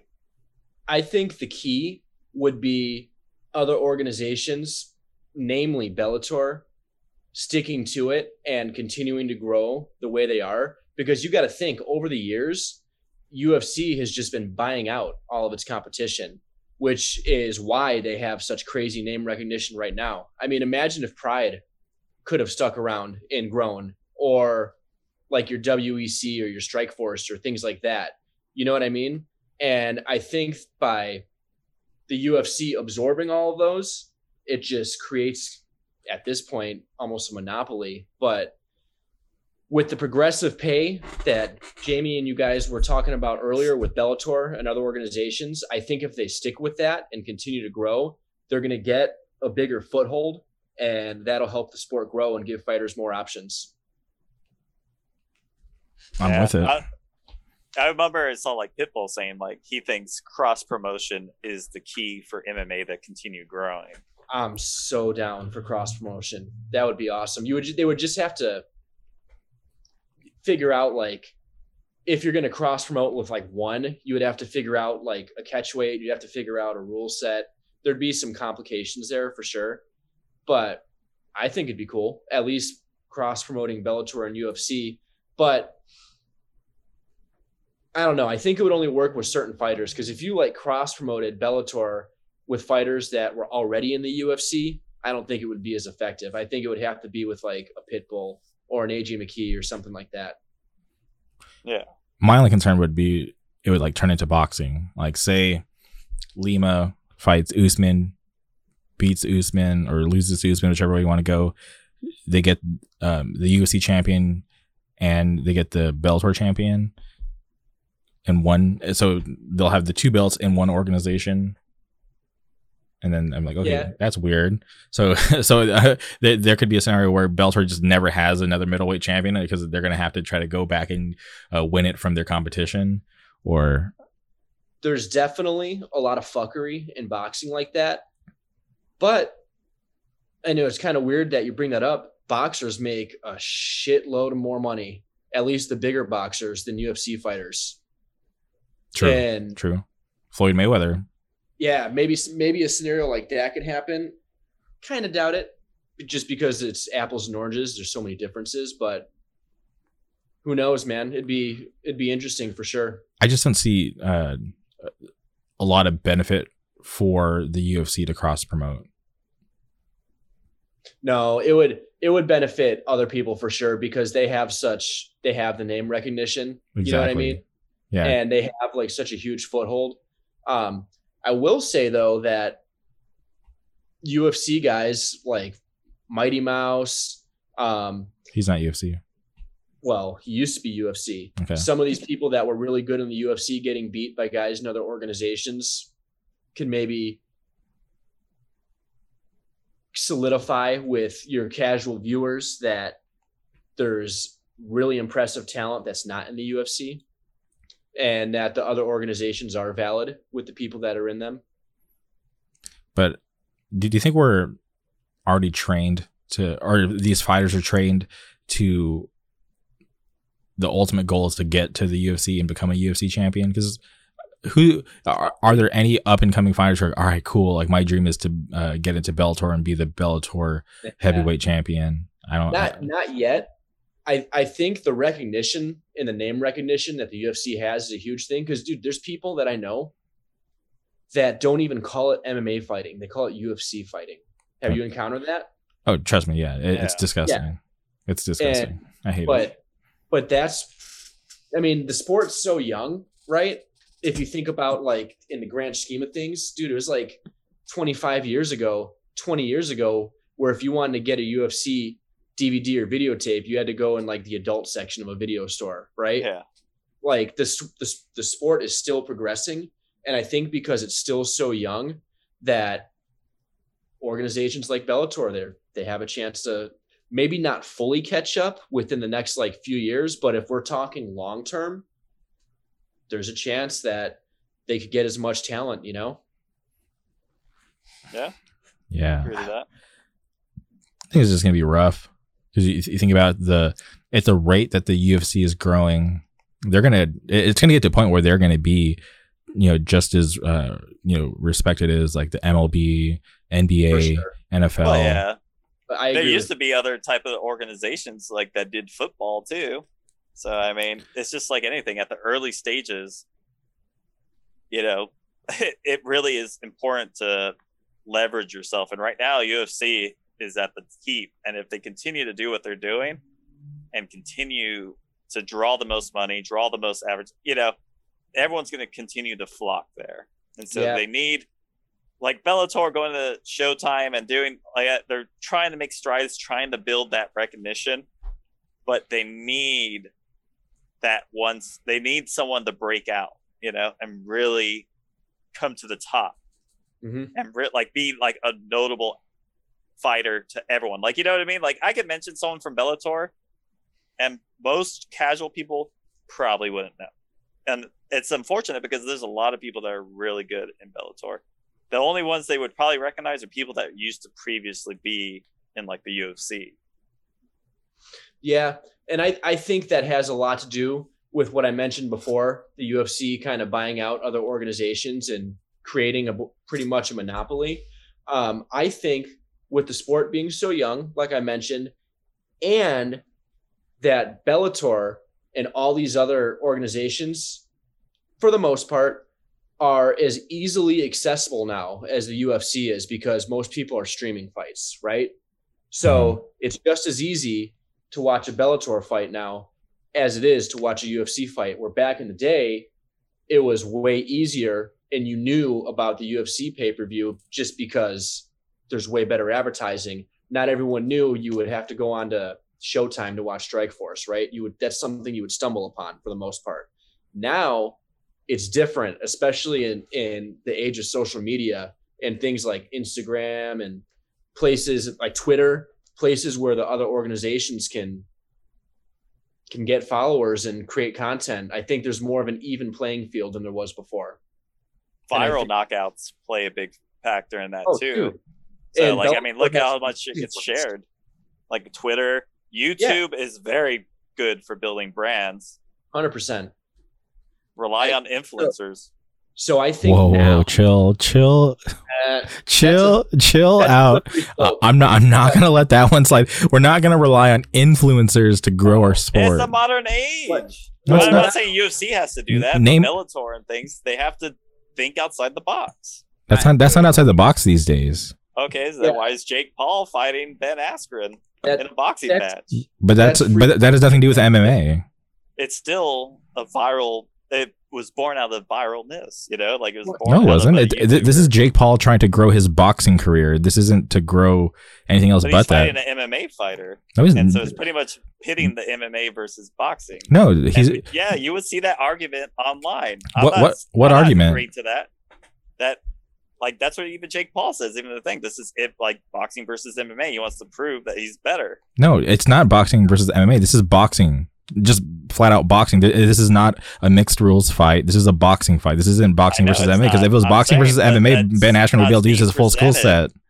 It's not. That's not how it's being presented. It's being presented as a boxing match.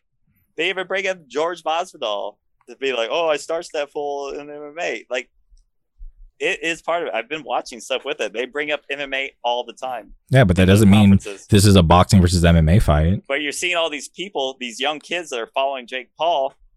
They're not going to know that. People that aren't familiar with. They're tuning in to watch boxing. They're not tuning in to watch a mixed fight. No, they're tuning in to watch Jake Paul. They're not tuning in to watch boxing. I'm gonna step boxing? in real quick. Okay. I see both of your guys' point of view. I think what Nate is conveying is that the influencers, because of the way younger people I sound so fucking old. Because of the way people consume content now, there's eyes on combat sports in general because Jake Paul's fighting that never would have looked at it before, right? There's people who watch boxing because Ryan Garcia has embraced social media that never would have watched boxing before, right? Because they cross collaborate. Is that the point you're making, Nate? Yeah. I believe he's saying that if in mixed martial arts you embrace that type of an element, it could cause more growth.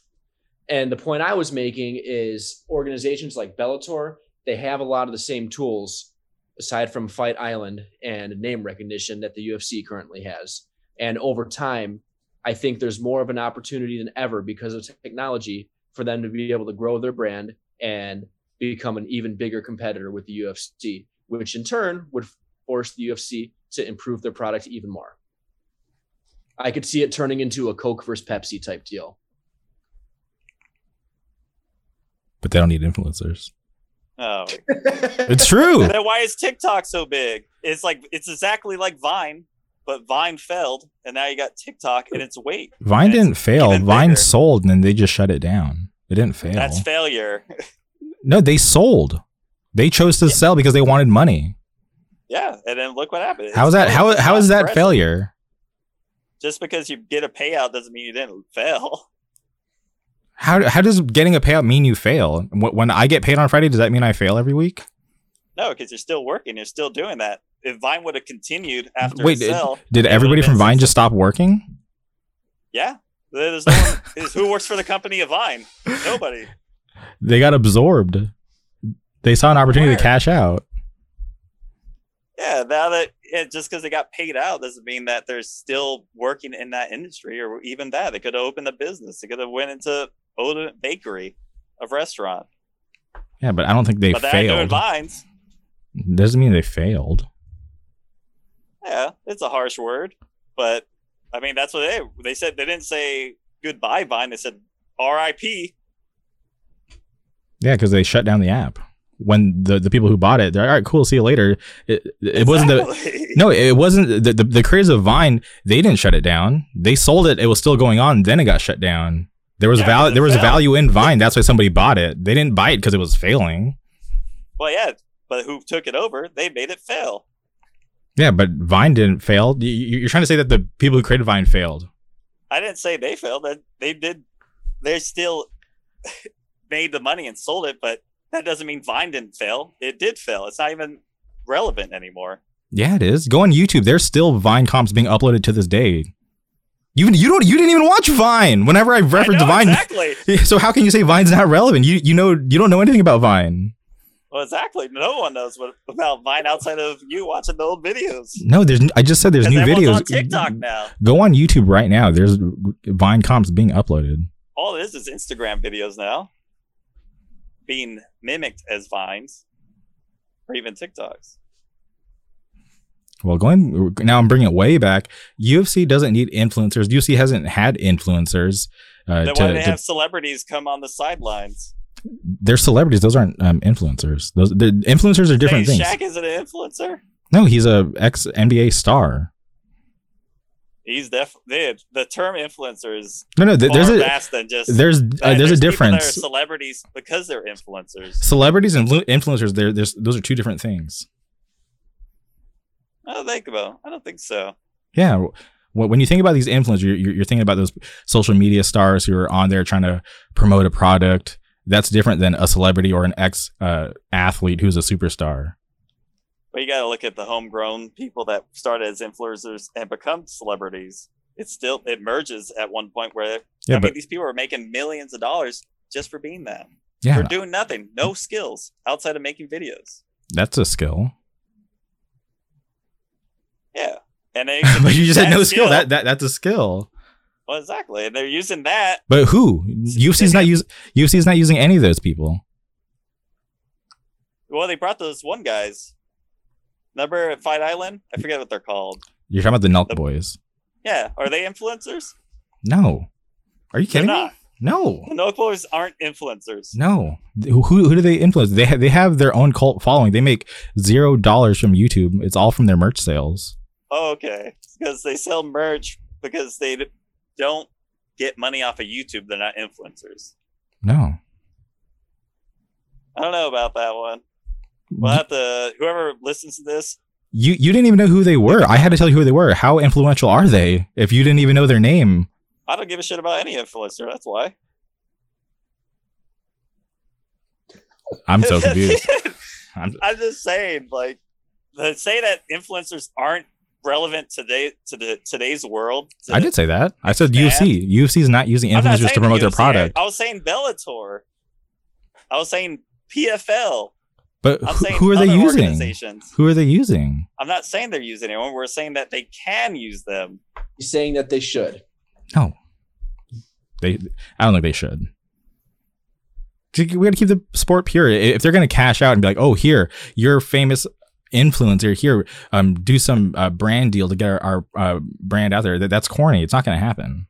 Honestly, I think the UFC kind of tried that with CM Punk.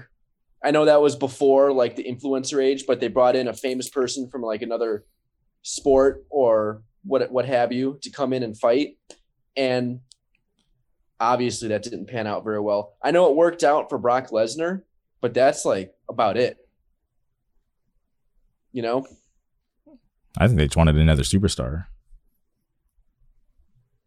Freaking CM Punk. That guy does pretty well. He's a good influencer. Not really. Not for the UFC. Yeah, definitely not for the UFC, but for wrestling, he was pretty good for them. He has a pretty good following.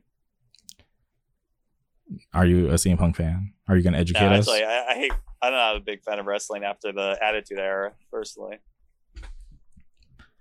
Well, it's X gonna give it to you, Jamie.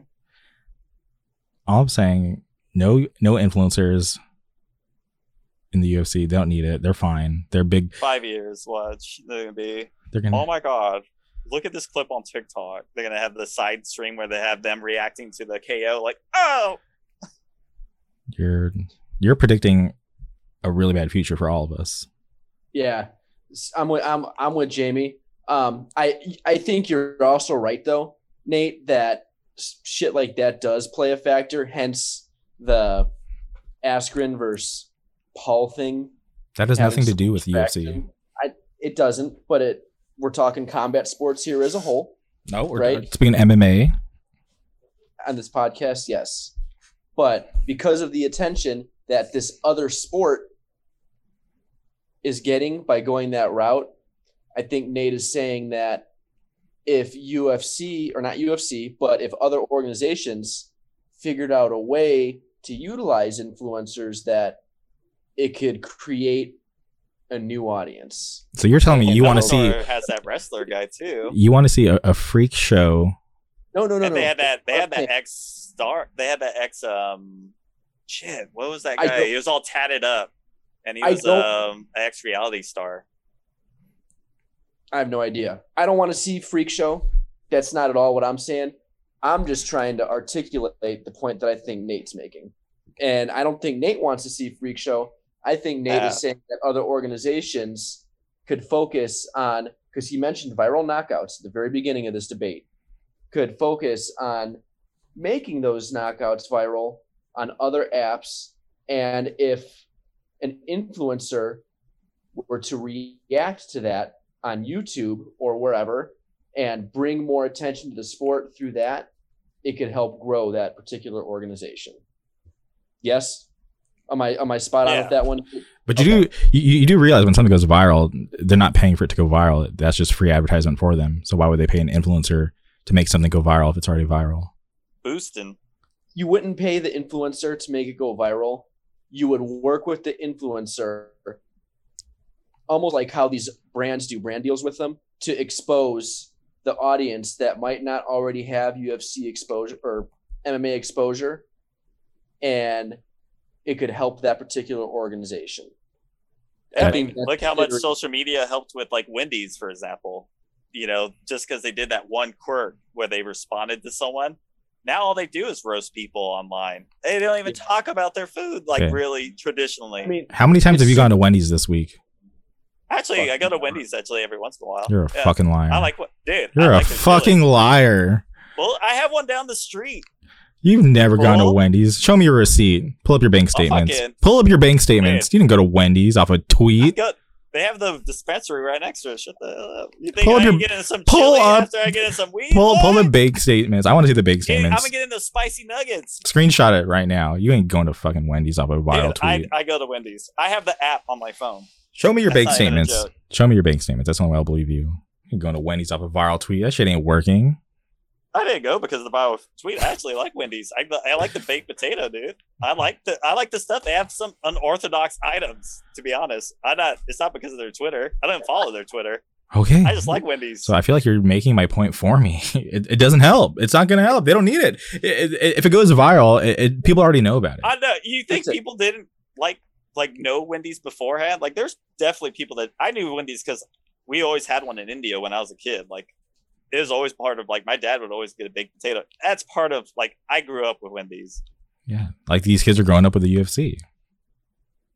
Yeah. And they could be growing up with Bellator and PFL and all the other ones. With no influencers. I don't know. I think they could use them still. Okay. It's so modern age. How can... Oh, wait, go ahead, Jeff. I think the point he's making, I think he's. Oh shit! Am I breaking up? No, you're fine. Well, you cleared out now. Yeah, you're fine now. Like paused for a bit.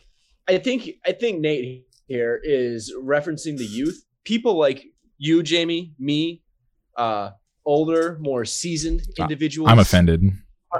Aren't necessarily gonna be swayed in one direction or another because of an influencer. Certainly not me, clearly not you.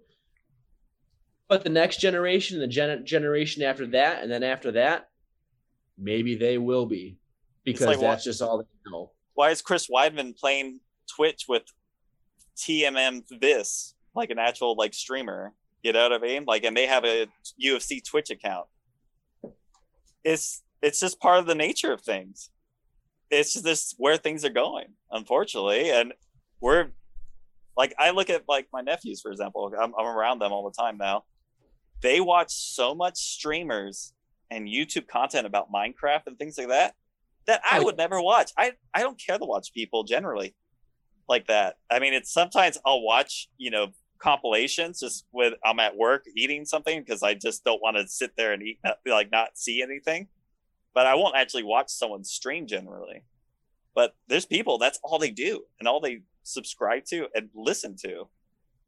Like, I think because we're in that kind of an age right now, or at least we're progressing more so into it, that an MMA organization being on Showtime certainly is helpful and effective, but a more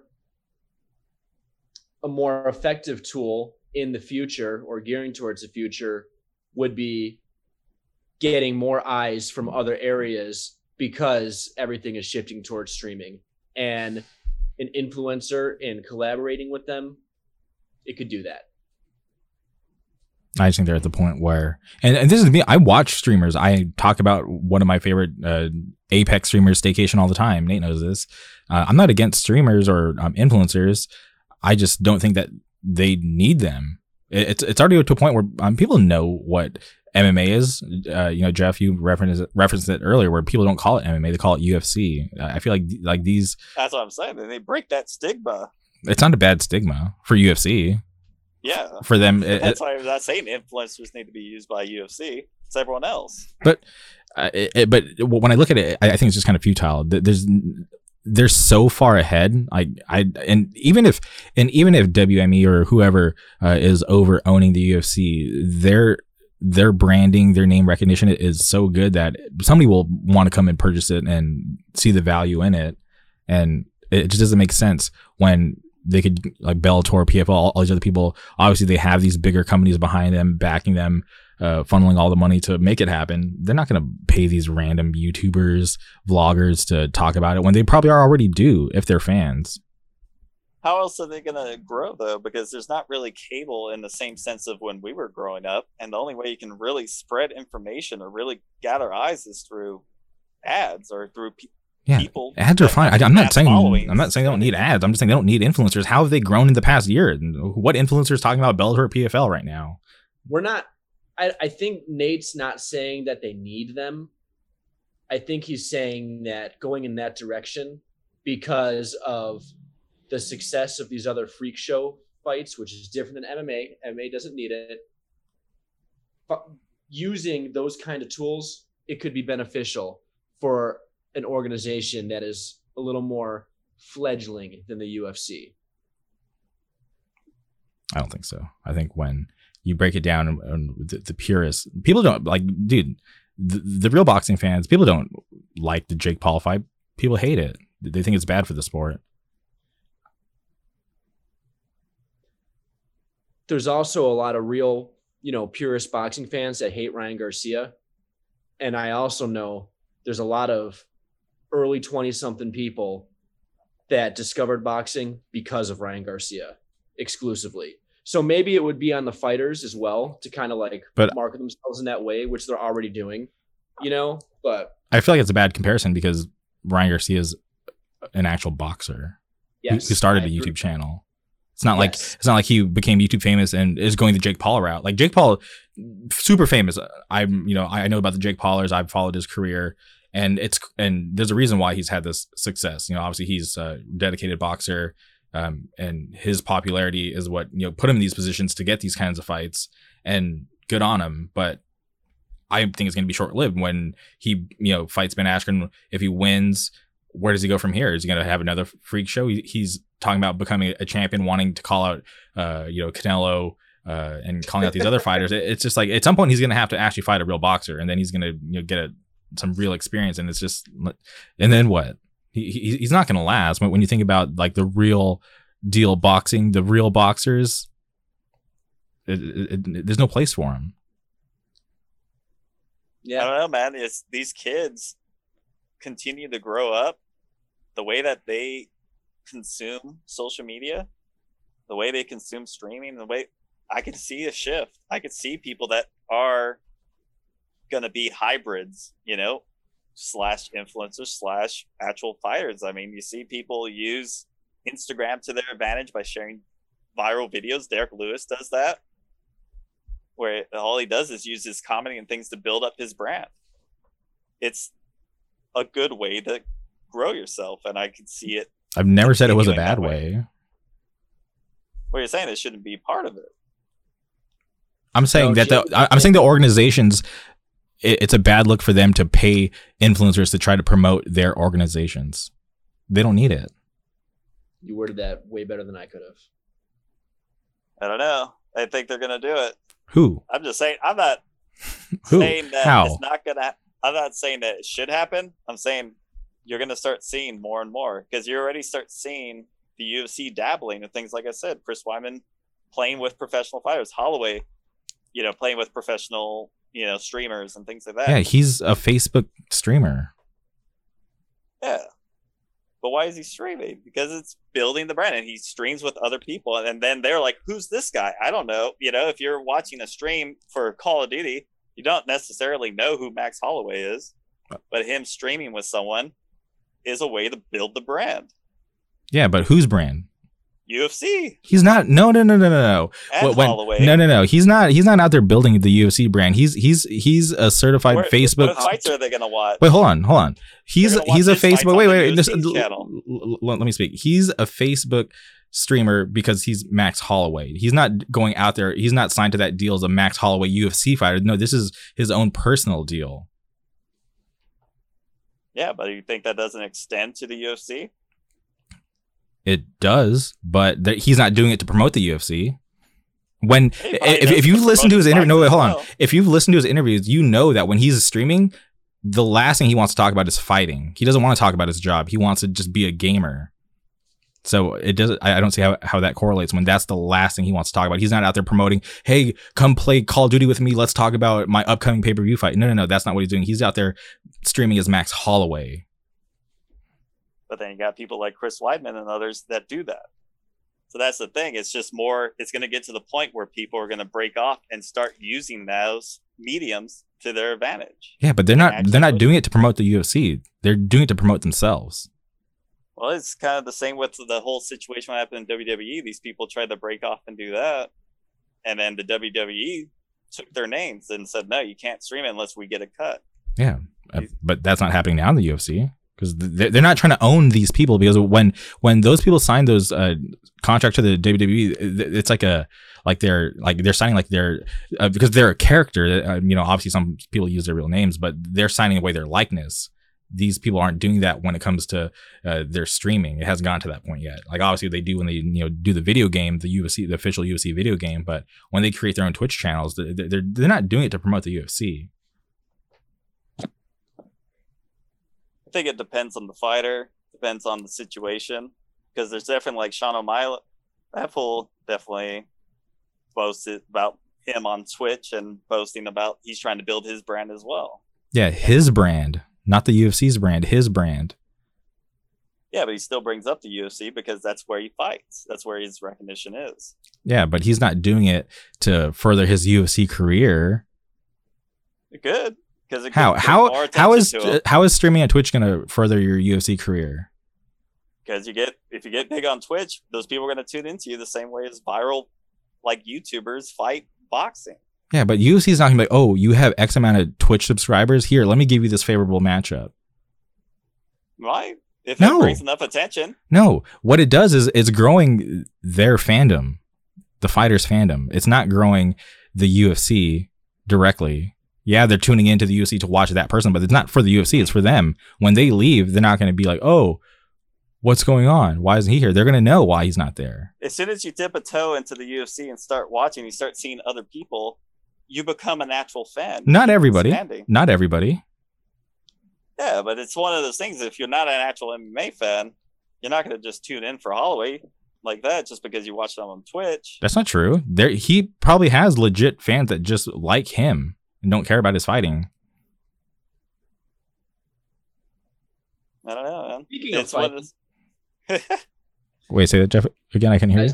Speaking of fighting, Nina Nunez versus Mackenzie Dern. Oh, we're still talking about that card. Dern, I'll never be mad at watching Dern fight. She's a great fighter. Yeah, it's a Nunez first fight. Actually, that's what she actually has Nunez's last name now, Nina. Yeah, I noticed that. That's nice. I mean, they had the baby, and she coming back. See how she does. She's a good fighter. She's gonna get submitted, but yeah, I think Mackenzie Dern wins. Unfortunately, you'd think being with the GOAT of women's MMA that it would rub off on you, but right? Am I wrong? Well, I think he was laughing because of the rubbing part, not because of. See, I wasn't trying to make that sexual. Jamie makes a good point. I don't know. It's just like you can't really expect her to have the same skill set or the same power, Did lower weight, maybe a different drive. Did she carry this baby? Yeah. Mm-hmm.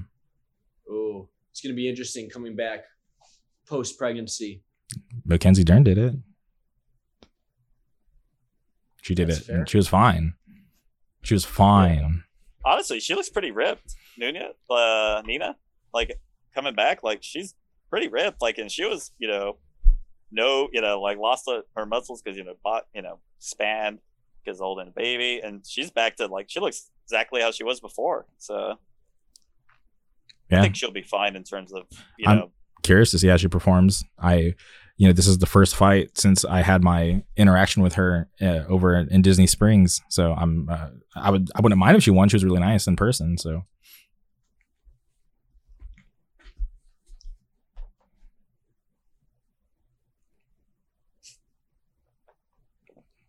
oh man, you guys are crazy. Well, it seems like you guys are pretty much. We can wrap it up here. It's totally fine. We got.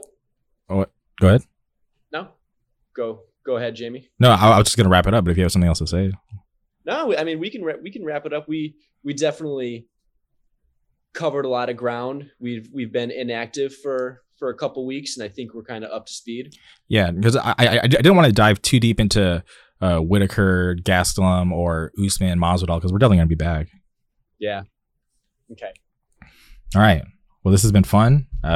Before we go, you guys want to say anything else? Last minute shout outs or anything? Thanks, Jeff, for relaying my message. You're welcome. Appreciate it. Sometimes I ramble on. It's all right. Me too, man. Yeah. About stuff that it just doesn't make sense. But thank you guys again for doing the podcast. I really appreciate it. Thank you guys all for listening. This has been super awesome. And we'll be back next week.